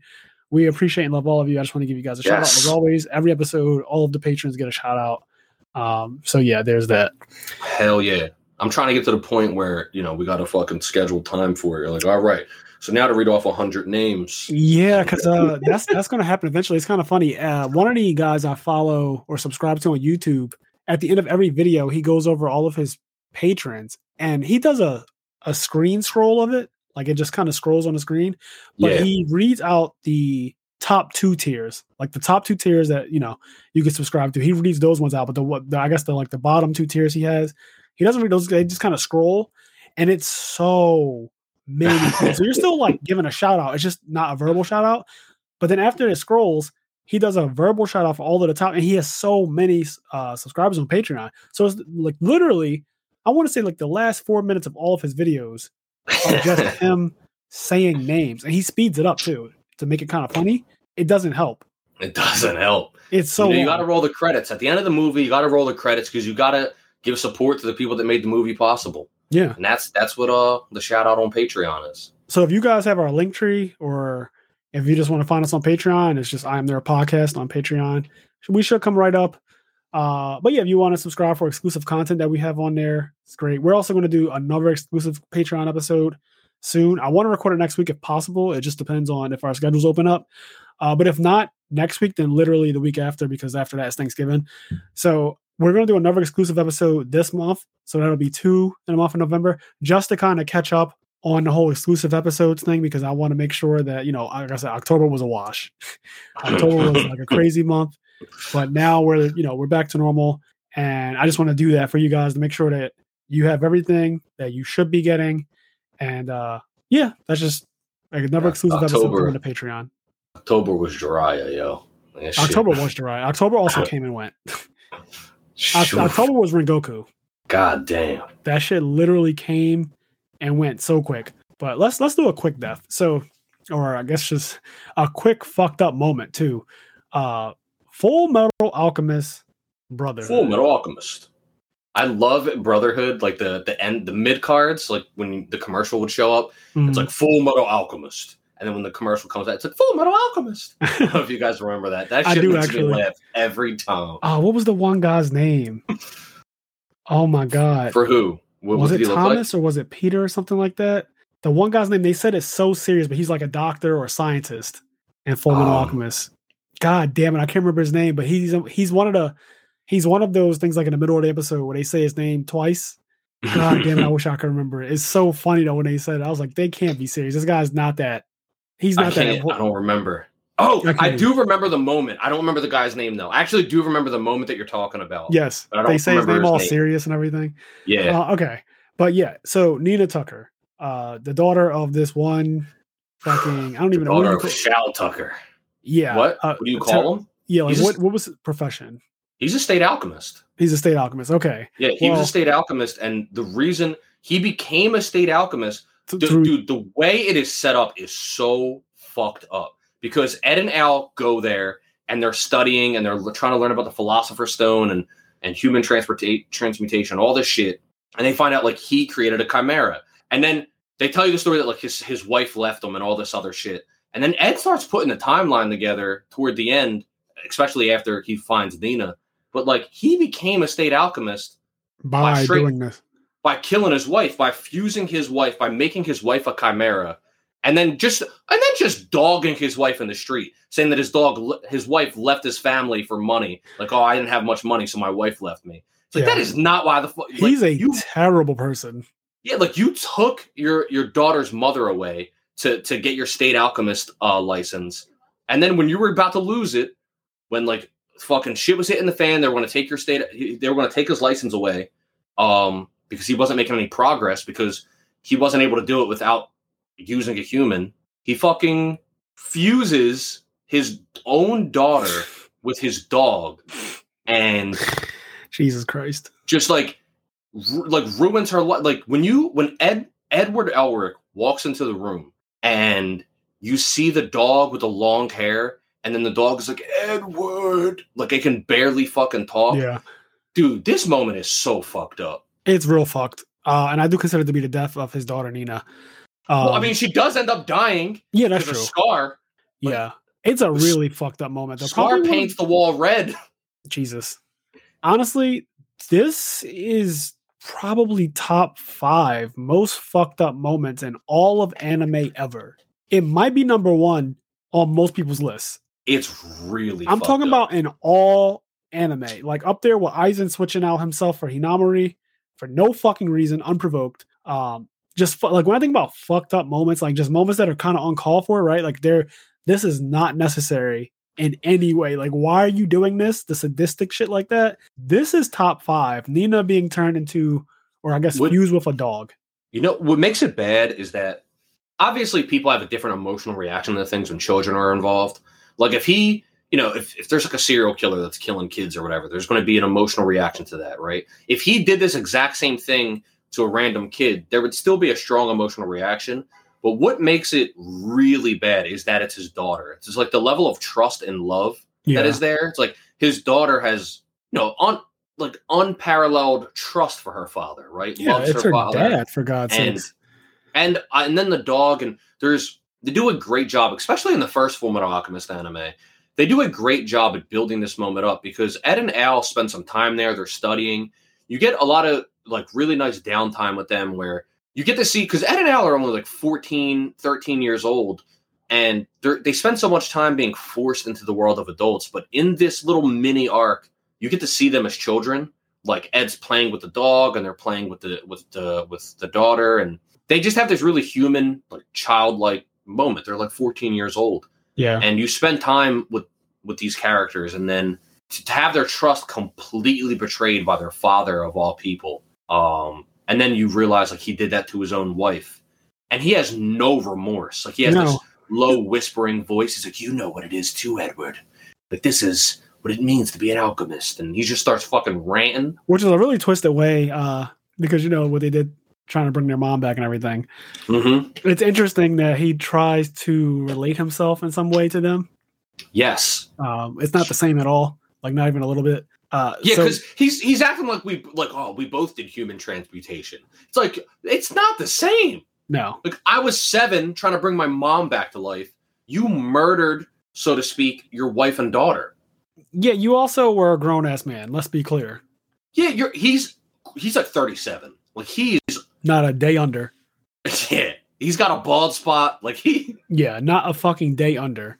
All right, so that's Fullmetal Alchemist, and I want to jump to let's do Hunter x Hunter. Obviously, the most influential death, most iconic death in Hunter x Hunter is Kite, right? Like, there's no. I wouldn't even say that Netero's death is as crazy as Kite's, because when Netero, like, you kind of expect you do expect Netero to die, right? Like, yeah. When he's fighting Meruem, and especially once he starts losing limbs, like, you know where it's going. You know exactly where it's going. It's not really a shock. Also, when he went to go fight the king, after seeing before that, they definitely show you how strong the king is. And when he goes to fight him, I did have my expectation like Netero is going to be beast, but even Netero said they didn't do all this crazy training to get back in shape and stuff. It was honestly, they definitely did allude to him dying. It wasn't really a bit like it wasn't really that big of a shock. It didn't take long, honestly, for like, even if you ignore everything else, it didn't take long to realize, like, Netero is smacking the shit out of the king, and the king just gets up, dusts himself off, and sits back down, and he goes, "Let's talk about it." Like, it's real disrespectful. Like, the king gets slapped around, and he goes and sits back down, and he goes, "Take a seat, and we can talk." It's like, oh, this is fucked up. It's very ominous. You feel it. When I first watched anime, I watched anime in probably 2014 or 2015, when me and Medina lived together. So it was actually in the last 7 or so years. And the anime, I believe the Hunter x Hunter like remake came out in 2011. So kind of late to the party on Hunter x Hunter, but is in my top 5 of all time anime. I just love it. It's so good. Kite being like a teacher to Gon and Killua, and also a protector of them, and also them showing him killing a ton of Chimera ants at once. You want to talk about uncalled for, unexpected, out of nowhere death? Like, they were big chilling. Yes, they were. I thought they were as safe as, like, I don't know, Naruto standing next to Jiraiya in the third Hokage or some shit. Like, there's no world, like, no one can attack and get Naruto through these two. So when you see Kite, especially after they got jumped by a bunch of Chimera Ant officers, and he just offed all of them with that tornado shit, I was like, oh god. And then, right before that, you see Gon and Killua, they each fight a Chimera Ant officer or whatever, and they struggle pretty, harshly. They both win, but it's a struggle. Yep, and Kite just offs them. Like, it's not even a thing. It's multiple, okay? And he kills a bunch of them, and so I was like, oh, well, this guy is like fucking insane. And also his thing is like based on luck and all that. So I was like, wow, he actually killed them with. He complains about the number he gets. I think that's part of his personality that no matter what he gets, he kind of I think every time we've seen him roll the dice, like he's like, I got this one. Yeah, I think he's one of those people that even when he's winning, he complains. I know there's some duelists like that. Billy Break. But there's some duelists like that even when they're beating you, they will fucking complain. Like you'll draw a pot of avarice because you're top deck. You have no cards on field and no cards in hand. You are literally top decking. And this person is +6 on you. They have 6 cards total between field and hand. And you'll draw a pot of avarice. And they got the fucking nerve to complain about it. Like, if you don't get the fuck on. So that's Kite. Kite is like, I'm winning, but damn it, I could have been winning easier. So yeah, Kite is pretty cool. He's pretty powerful. And you haven't seen any of the Royal Guard yet. No, you have not. I think that this for me, outside of Dragon Dive, this is definitely the most iconic moment, I think, in the entire, well, for me anyway. Dragon Dive is fucking wild. I just think that is like God level anime scene. But this scene, when Neferpitou is first introduced, really, Kite sensing her from a distance, like her Nen, and then seeing it, the actual silhouette of it is like this fucking wild, chaotic energy that's literally covering the top of this mountain. It looks ridiculous. It's also gigantic. And it says the word malice. Malice. And it's shaking. It's like fucking malice. Shaking. And it just says, and it, like the kanji's there, and then in English it's like malice. When I saw that, and then when she strengthens her legs, you remember how thick her legs get? Dog, that's the part I remember when she like crouches and her thighs like bulge the fuck out. They get so big. It reminds me of Goku. Oh my god! When Goku and then bulks like, up. Like the jump is so crazy. In one jump, she's so far away, mind you. I cannot stress how far away she is. She's so fucking far away. But like she jumps forward because she senses Kite specifically, and she gets excited because she wants to, fight somebody strong. She jumps forward, man, and Kite senses that shit. He tells them like, "Yo, run!" Like, you know what I mean? And like, in that moment, he loses an arm. Like, he loses his arm right there. He senses her, and then also she's there before they could fully react because they're like, "We're not abandoning you. What the fuck?" You know what I mean? Like, they're stubborn at first. Yeah. And then she fucking lands and rips off one of his arms immediately. And he explains the situation to both of them because I guess he just knows like this is awful. Her men, like, they couldn't fully comprehend it, but her shit was next level. And they run, and she's like focused on Kite anyway. Like, she doesn't even really care about the children. She doesn't realize how much of a threat Gon is going to be. Yeah, right. So she is she's like she's a cat, and her eyes and everything, when she's like kind of down in that crouch position, she's frantic looking like the cat, like the big eye. So scary, yo. I think that she is the scariest member of the Rogue. She scares me so fucking much. She is very scary. I think that she inspires so much fear between this scene and every scene that follows up until the king is born and he slaps her. That is the first, honestly, that is the first, because that puts into perspective the difference in power too. He said, "I meant to take your head off." Yeah, he's like, "Oh, I respect you because you're supposed to be." Because before that, you've seen him smack some heads off. Like, he smacks entire torsos off. He does. Like, somebody says some shit. Like, the king, I think his first words were not words. Like, he just took somebody's head off. Like, he's born, somebody says some shit, and he kills him. And he was just killing people left and right. And so when you see him tail slap Pitou, and she just gets slapped, actually, he's like, "Oh, I meant to kill you." Like, you. Yeah. And her face is fucked up. It's like bruised and really swollen and red and scratched up and everything. It's really bad. And she's like, she does that thing where she keeps her head turned the way that he slapped it for a while. But he said, "I didn't mean it. Like, I meant to kill you. Royal Guard and all. I actually intended to kill you." So up until that moment, I was extremely fearful of her. And I, obviously still after that I was, but that just kind of showed me top dog. You know what I mean? Like, she ain't top dog no more. But before that, I was like, she's fucking top dog. She's the problem. She's So when Kite gets his arm taken off and they run, and now he's alone with his fucking rod, his special Nen, and he's like, "All right, give me a good number," and he spends it really, really, really quickly, and then he gets like a number. I forget what number it is. He gets, I want to say like 0. Like, he gets something where even the viewer is like, "Oh, that's probably bad." Yes, I remember feeling that way. I remember feeling dread. Yeah. That's the exact way to put it. I felt dread when he got his number, and I also felt dread because he was down an arm. But I still, at the time, I didn't know how vicious the Hunter x Hunter writer was. I guess I knew because of the York New City arc, right? That precedes the Chimerian arc. Like I knew that he was a vicious writer when all of them fuckers in the Phantom Troop killed that crystal ballroom of people like that, and then vacuumed them up. I knew he was on some fuck shit. Like I knew, but I didn't know. Also, the when they do the I fucking love like I call it like the concert or the symphony when it's after Uvo dies and Lucifer is like doing the conductor stuff in the room. Yeah, Requiem. Yeah. Yes. And then you see like the music is playing and you see him up there and then all the Phantom Troop are killing people. Some of the best directing Holy ever. Shit. It's so well directed. That entire because I like the Phantom Troop arc more than I like the Chimerian arc. I tell people that all the time. I don't think that's like I really don't think that's a hot take. I know people. No, it's not a hot take. I think it's fair. Like, I think both are fucking amazing arcs, yes. And it's pretty fair, like one over the other. Yeah, I just have a personal gripe with the Chimerian arc, and we haven't done a Hunter x Hunter episode yet, right? No, I don't think so. So okay, so when we do the Hunter x Hunter episode, I'll save my gripe with the Chimerian. I specifically have a big gripe with that arc. At least I only watched Hunter x Hunter once straight through. It's very long, so I don't intend to watch it again. But I might watch the Chimerian arc again just to see if my opinion might change. But my first watch of it was not pleasant. And I will talk about that in a specific episode dedicated to just that anime, but I still think the anime is top 5 dead or alive. And Kite, I didn't expect him to die. I know we say that probably for everybody on this podcast episode, but I don't know.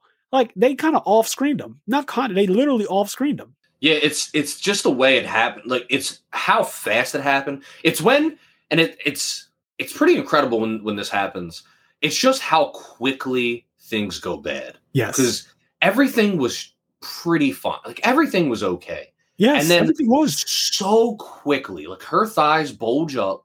She appears, cuts his arm off. Take lives. And then she's like, where Kite's like, y'all need to fucking run. Yes. And then the next time, that is what's rude. Because they fight, he rolls his number, then they go off screen, do something. The next time you see them, is her sitting under a tree with Kite's fucking head. You don't get to see the fight, but you see the aftermath, and she's just sitting there with Kite's head, and she's like rolling his head around between her legs, just like playing with his head, as if it's a yarn ball.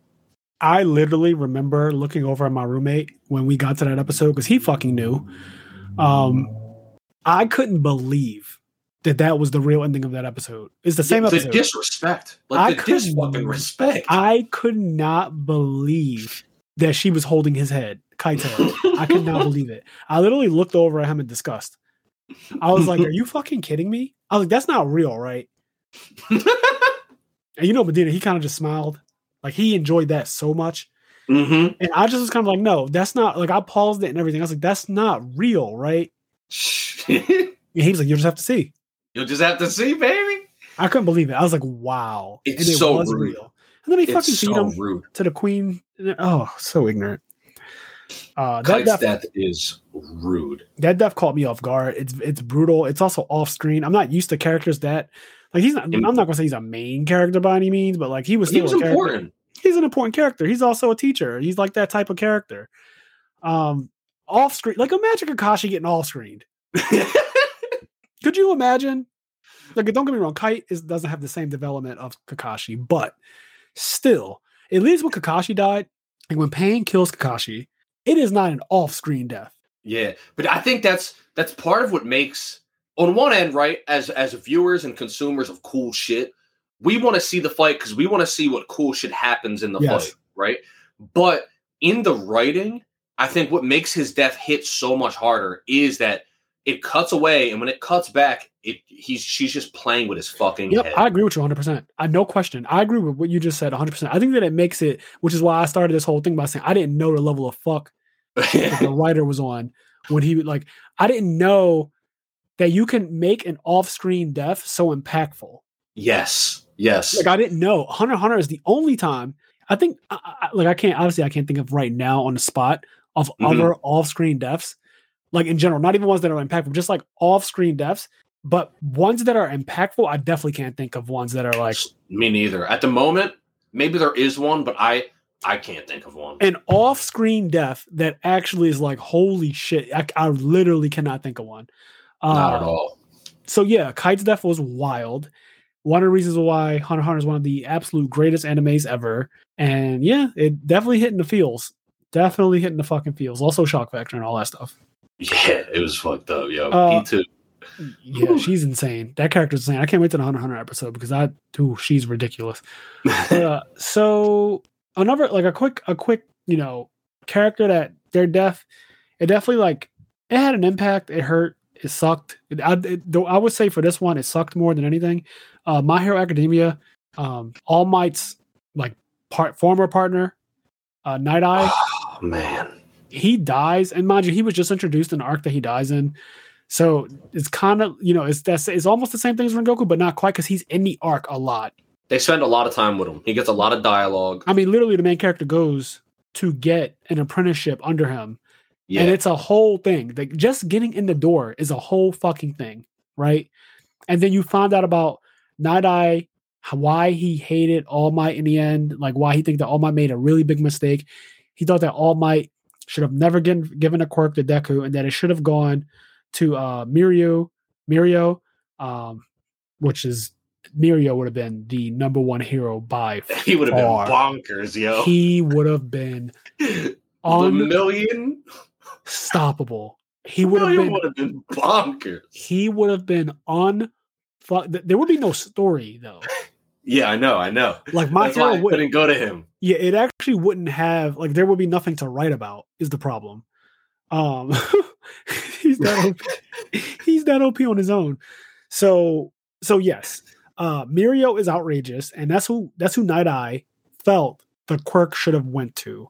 And importantly, just to clarify, as outrageous and bonkers as Lemillion Mirio is, that wasn't the chief reason why Night Eye thought it should go to him. He also believed, and I think rightfully so, that Lemillion embodied the same principles that All Might had. Like 100%. Lemillion was a similar force, a similar personality to All Might. It wasn't just because he was strong and all that shit. Like it was like, oh, also he really would be the symbol of peace in the same exact way as All Might. Mm-hmm. And I definitely agree with that. But yeah, he ends up getting killed in the arc, and it's kind of wild, a bit unexpected. Chisaki, ridiculous fucking quirk, destroying things, and he can like put them back together, and just all this wild shit that he can do. His quirk is very busted. His quirk was very busted, regardless of the way things ended for him. It took, when you think about it, what it took for them to beat Chisaki is actually, he kind of got unlucky because his fucking, I guess his sister or whatever you want to call Eri to him, her teaming up and her power exploding like that on top of Deku and letting him go 100% without suffering any consequences from it and keeping up with that, destroying his body, but then healing it, and then him fighting against that, and he gets fucking destroyed. Like, don't get me wrong, it's not close really, but it would not have been close in any other way if she weren't doing that. Like, there was no winning that fight for them. That's true. But I will say this though, I don't give a fuck about him getting unlucky. Because if he one-on-one my boy Lemillion, he would have been like without his homies to help him all. Because Lemillion soloed his crew. Lemillion was also soloing him. Yes, Lemillion was soloing him, his crew, and then bad. Even after they fucking shot the quirk, the thing at Eri, and he lost his quirk, he still continued to fight him without a quirk for 15 minutes. Yeah, that was wild. I agree. Like, Lemillion is ridiculous. I respect him so much. He's one of my favorite heroes, actually. And he's been the wallpaper on my phone since that episode came out. Holy shit. My wallpaper on my phone is Lemillion. And it has been Lemillion, been Lemillion since, not even the episode, since I read that chapter. I was about to say, yeah.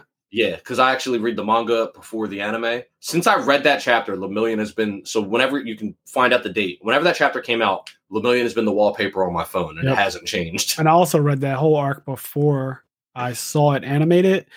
And I was blown away by it. I was like, wow, this Mirio guy is out, and he's outrageous. But yeah, he was beating the shit out of Chisaki and everybody, and then obviously they had to shoot at an innocent person to like nerf him, and the nerf was pretty insane because I'm like, wow, he really, like, his quirk is gone? Like that's wild. And I'm not gonna he loses his quirk, and that fucking sucks. It just fucking sucks.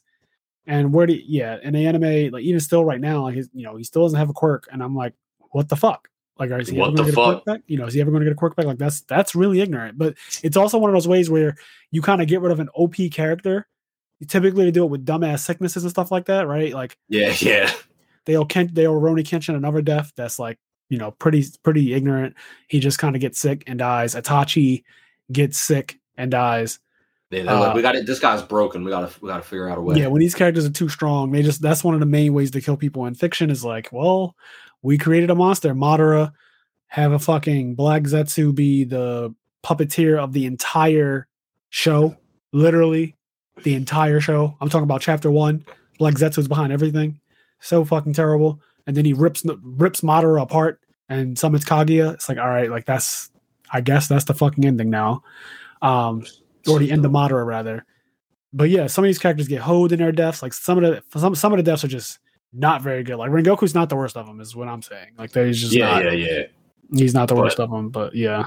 But Night Eye, because he, like you said, that whole arc, he's involved in it. He starts off pretty callous, but you grow to, in my opinion, I think you grow to like him fairly quickly. Yes, his quirk is nice too. His quirk is real nice. He can basically see the future. Yes.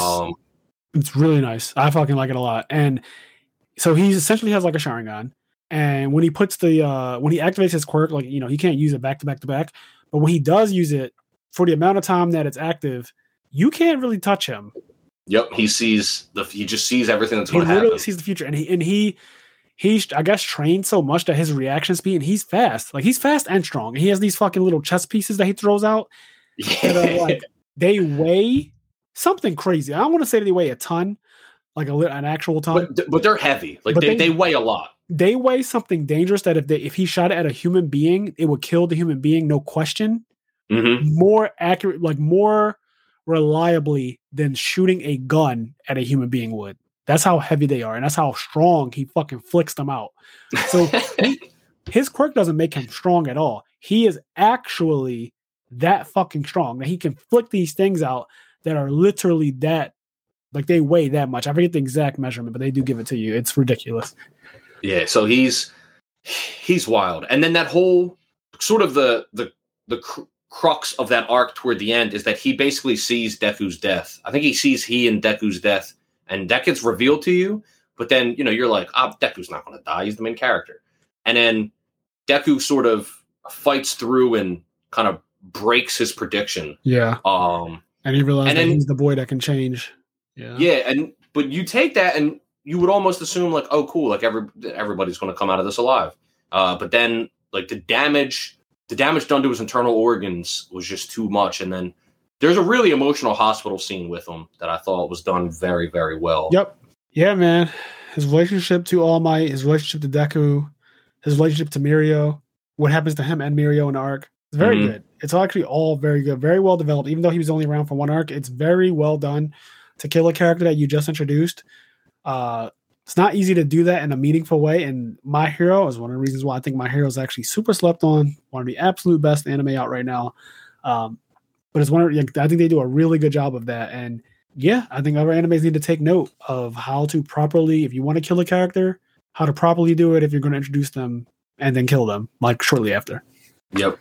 Yeah, if you're not going to have 400 episodes. Yes. Like One Piece. Okay, so for one of the last ones, to wrap this up, because we are approaching the 2-hour mark here, let's talk about Erwin. He's the only one on the screen. Out of the whole ones that we have for our wallpaper today, we haven't talked about him yet.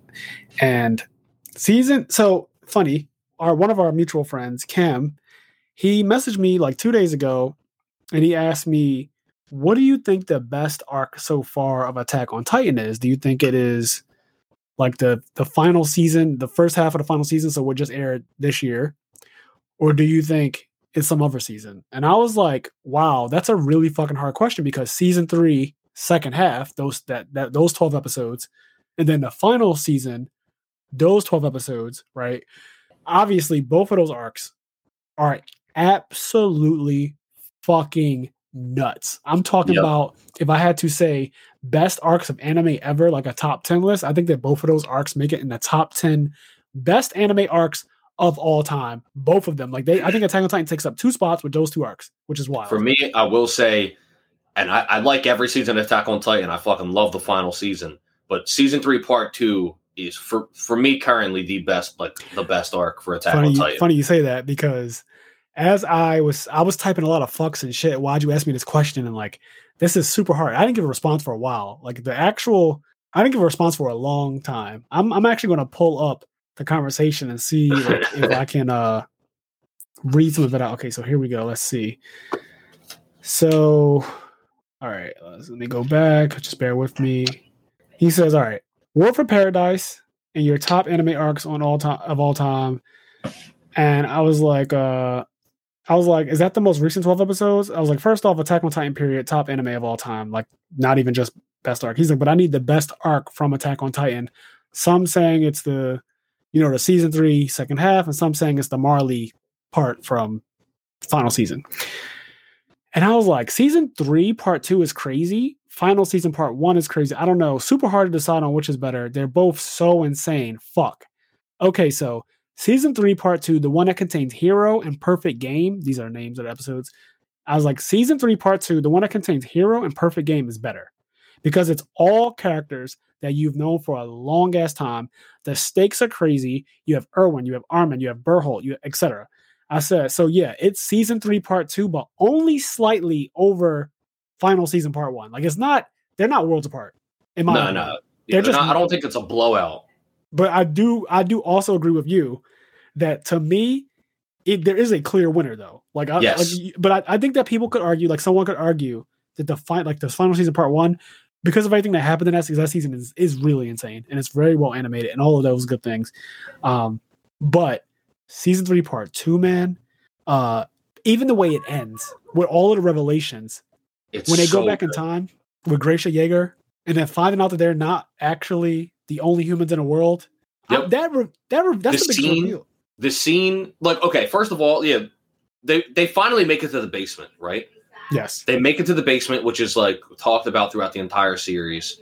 They find out about the other humans. The flashback with Gracia Yeager, the sort of the end of the season, where you have Eren looking out across the ocean. Yes. And he has that sort of depressing thought, will we finally be free if we kill everyone over there?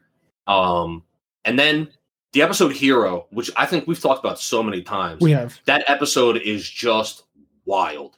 The amount of heroes that are on display in that episode between Erwin and Armin, Levi, that episode, and Eren, what all these people put on their back to push everything forward is just all of the people who amazing. charged forward knowing that they were going to die.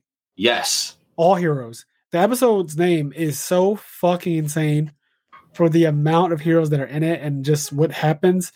Also, Levi versus Beast Titan Part 1. It's a crazy episode and a crazy season. That half of the season, both halves of the season are good, but specifically the Part 2, that arc, because that's a whole arc, those 12 episodes. That shit, me and you both agree clearly, because we never talked about this. But yes, season 3, Part 2 is the best Attack on Titan season, or the best Attack on Titan arc, period. Mm-hmm. Just period. It has the biggest reveal, I think. There's some crazy reveals in the final season, but I don't think that any of them compare to the shit that you find out at the end of that third season. It just doesn't compare. It's on the note of Erwin, because we're talking about his death in a way. On the note of Erwin, something that I love about his character, it's the strength of his character and the strength of the writing. There's a moment where he's literally at Eren's door. He's back is up against the door, and he's about to die, and he could go into the basement. He could finally get his life's dream, but he doesn't. He instead goes forward with the the charge and everything. Yeah, it's wild. It just shows a strength that he gives up on his own dreams. Yeah, he knows the fate of the people. He knows he's going to die. He also knows that he has to lie to all of his men, basically, in a way. Like, he has to send a bunch of men to their deaths, and him being one of them, because he would be a coward to not go in himself. And they need everybody, all hands on deck for these flares. That is insane. Seeing him being hit by a rock like that from the Beast Titan. But then, I think what makes his death so fucking insane is that apparently he's not actually dead from the impact of the Beast Titan throwing shit. They have the thing that can change you into a Titan, the injection. Levi has it. And someone finds Erwin's body and they bring it back to Levi. Like, yo, he's still alive. You have the fucking serum that can turn him into a Titan. Then we can have him eat Berholt, who's like also right here. And that will revive him, essentially. Like, that will give that Erwin will be alive. And then motherfuckers come along and, like, you know, Armin, who's already there, who was about to be given the serum, and Levi had kind of already agreed to it. Like, he was like, yeah, I guess this is like, but in the back of his mind, he was kind of holding out because I won't say that he knew, but he just had a, like, if there is a chance that Erwin is alive somehow, some way, I do want to reserve this. So even when Eren and Mikasa show up and they have Armin, and Armin is like, oh, Armin's not dead. He's smoked. He has no hair on his body. He's literally burnt to a crisp, and he will die shortly. But he is currently still alive. And Levi kind of agrees to, like, yeah, I guess this makes sense. You know, Armin's, you know, he's pretty smart. Like, Erwin likes the kid, and he's a life that we could save and all that stuff. It's like, yeah, I guess this does make sense. When else would I fucking use it, right? He's really thinking about it. And then they show up with Erwin's body. And when I tell you that them showing up with Erwin, I can't even put into, when I was watching, I can't even put into words how I felt. It was mind blowing. Like panic attack, mind blowing, because the episode had already had so much in it. And then for that to happen too, where now you have Eren and Mikasa versus Levi, and then Mikasa makes that comment about, I think I can take him now. Yeah, because he's like, because Levi's like a little injured. Mikasa's like, I can take him. Yeah, like he's off his game. He's not at top notch right now. He's a little hurt. He done fought the Beast Titan today. Like, he's been through a lot emotionally and physically. I still don't know if she would have actually been able to take him, but like, that's neither here nor there. Those two are the most OD though. You know those memes you see on the internet where it'll be like Team 7 at 99 at 100% and Team 7 at 99%. It's like just minus Sakura. Yeah. I remember I saw one kind of recently. It was like the Survey Corps at 100%, and it showed all of them. And it was like the Survey Corps at 99%, and it was just Levi and Mikasa, and like it took everybody else out of the picture. No, yeah, just yes. So his death is fucking insane because Attack on Titan is not the best because Erwin gets brought up top and they choose Armin over him. It's also the way that entire thing plays out. Levi is like, absolutely not. I chose Erwin. And there's now nothing that they can do. Like, Levi has made a choice and is not Armin. And he's about to actually inject Erwin. And at the same time, as the fucking narrators from Hunter x Hunter love to say, at the same time, Erwin is having a dream where he's in class, or he's like, he's basically getting a lesson. And he, in the dream, he raises his hand. So, how a student raises their hand, like, I want to answer the question or I want to speak. And in real life, while his pretty much dead body is next to Levi, and Levi's about to stab him with the thing that will turn him into a Titan and save his life, him raising his hand in a dream is him raising his hand in real life and smacking away Levi's hand. And Levi takes that as him choosing Armin. Mm-hmm. And it's brilliant. It is actually one of the most fucking brilliant things I have ever seen, period. And like, that's why that episode goes back and forth between number one, best episode of television ever. It's between that and the episode called Ozymandias of Breaking Bad. They go back and forth. But that episode, Hero, is so multi-layered, and Erwin's death it's crazy. It's a small part and a big part of the episode. Like, there's so much that happens in the episode. And the episode is packed with amazing moments. Like, there's so many moments in that episode. If you're just talking about it, you could often forget that it was all one episode. You really can. Like, Armin gets burnt to a crisp in that episode. Like, it's like the number of things that happen.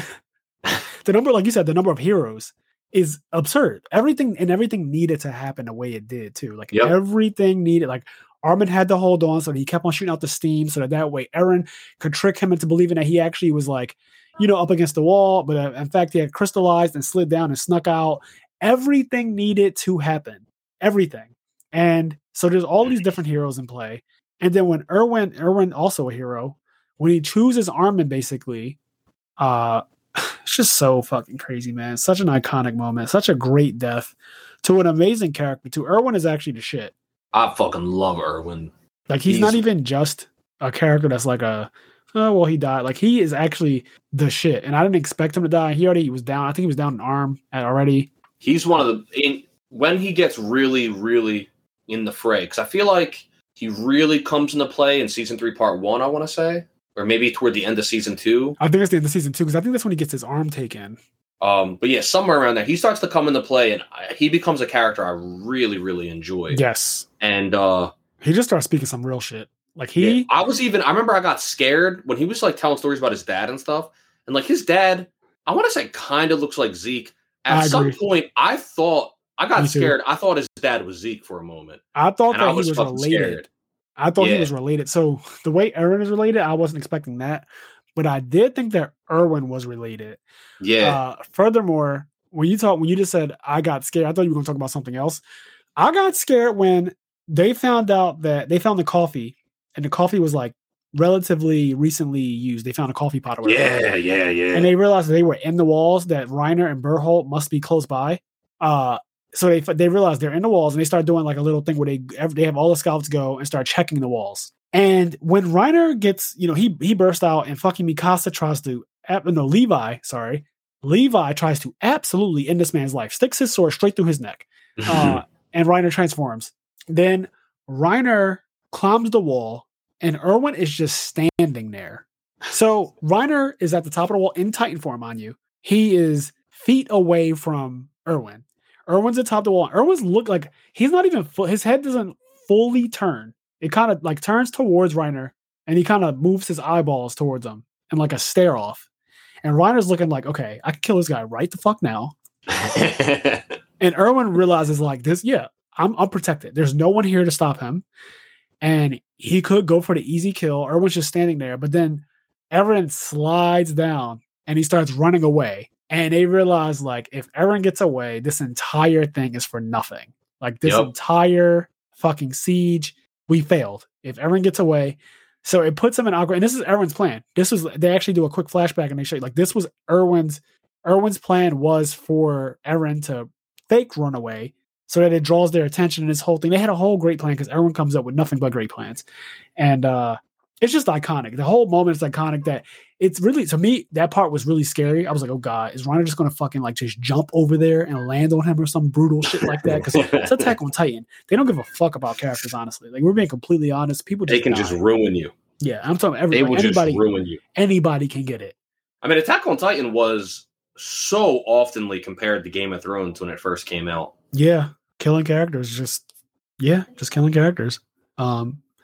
So yeah, I mean, Erwin's death is one of the best, and Attack on Titan is one of the best animes.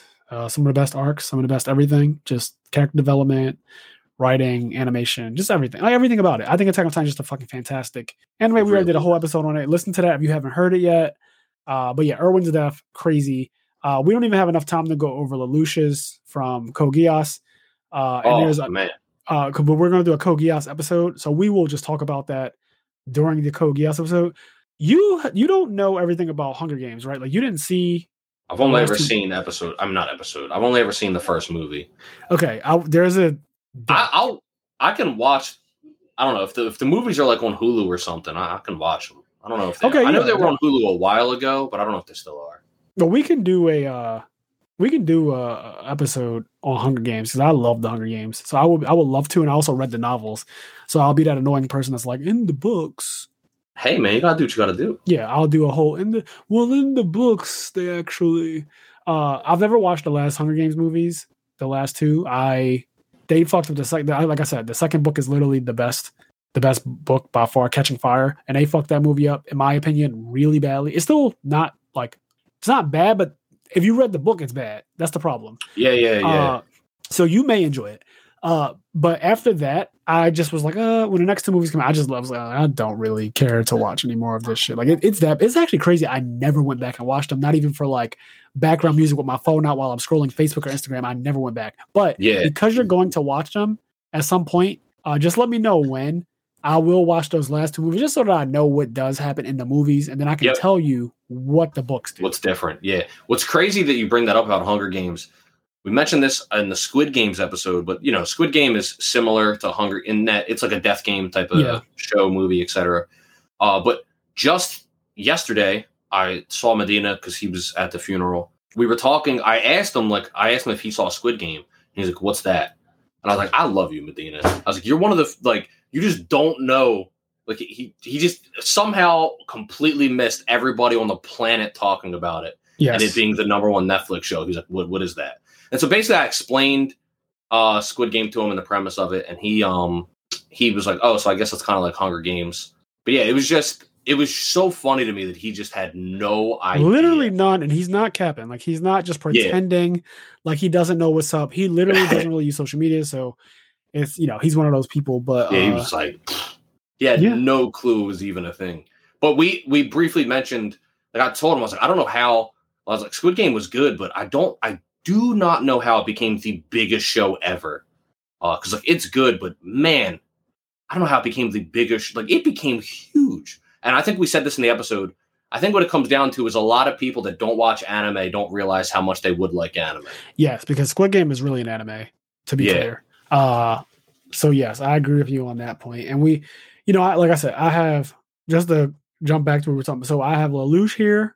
There's a death in Hunger Games that is absolutely fucking nuts. And if you know, we will talk about it, but it is a shocker. Okay. It is a fucking shocker. So that's one. And then so in the Dragon Ball Z episode, or the Dragon Ball episode rather, we talked about Krillin dying already. So I have Krillin on this list, but we don't have to talk about that again. I'm just going to end this episode off, episode 30, talking about death and fiction. And thank you guys so much for listening. If you have anything that you want us to read aloud on the show, any listener letters, write it into iamnerdpodcast@gmail.com, and we will read it aloud on the show. And that really wraps up this episode. Kenny, you got any closing thoughts or anything like that? No, just that this was, as weird as it is to say, it's fun. It was a fun episode talking about death and fiction. A lot of really iconic, really cool characters, and I would love to.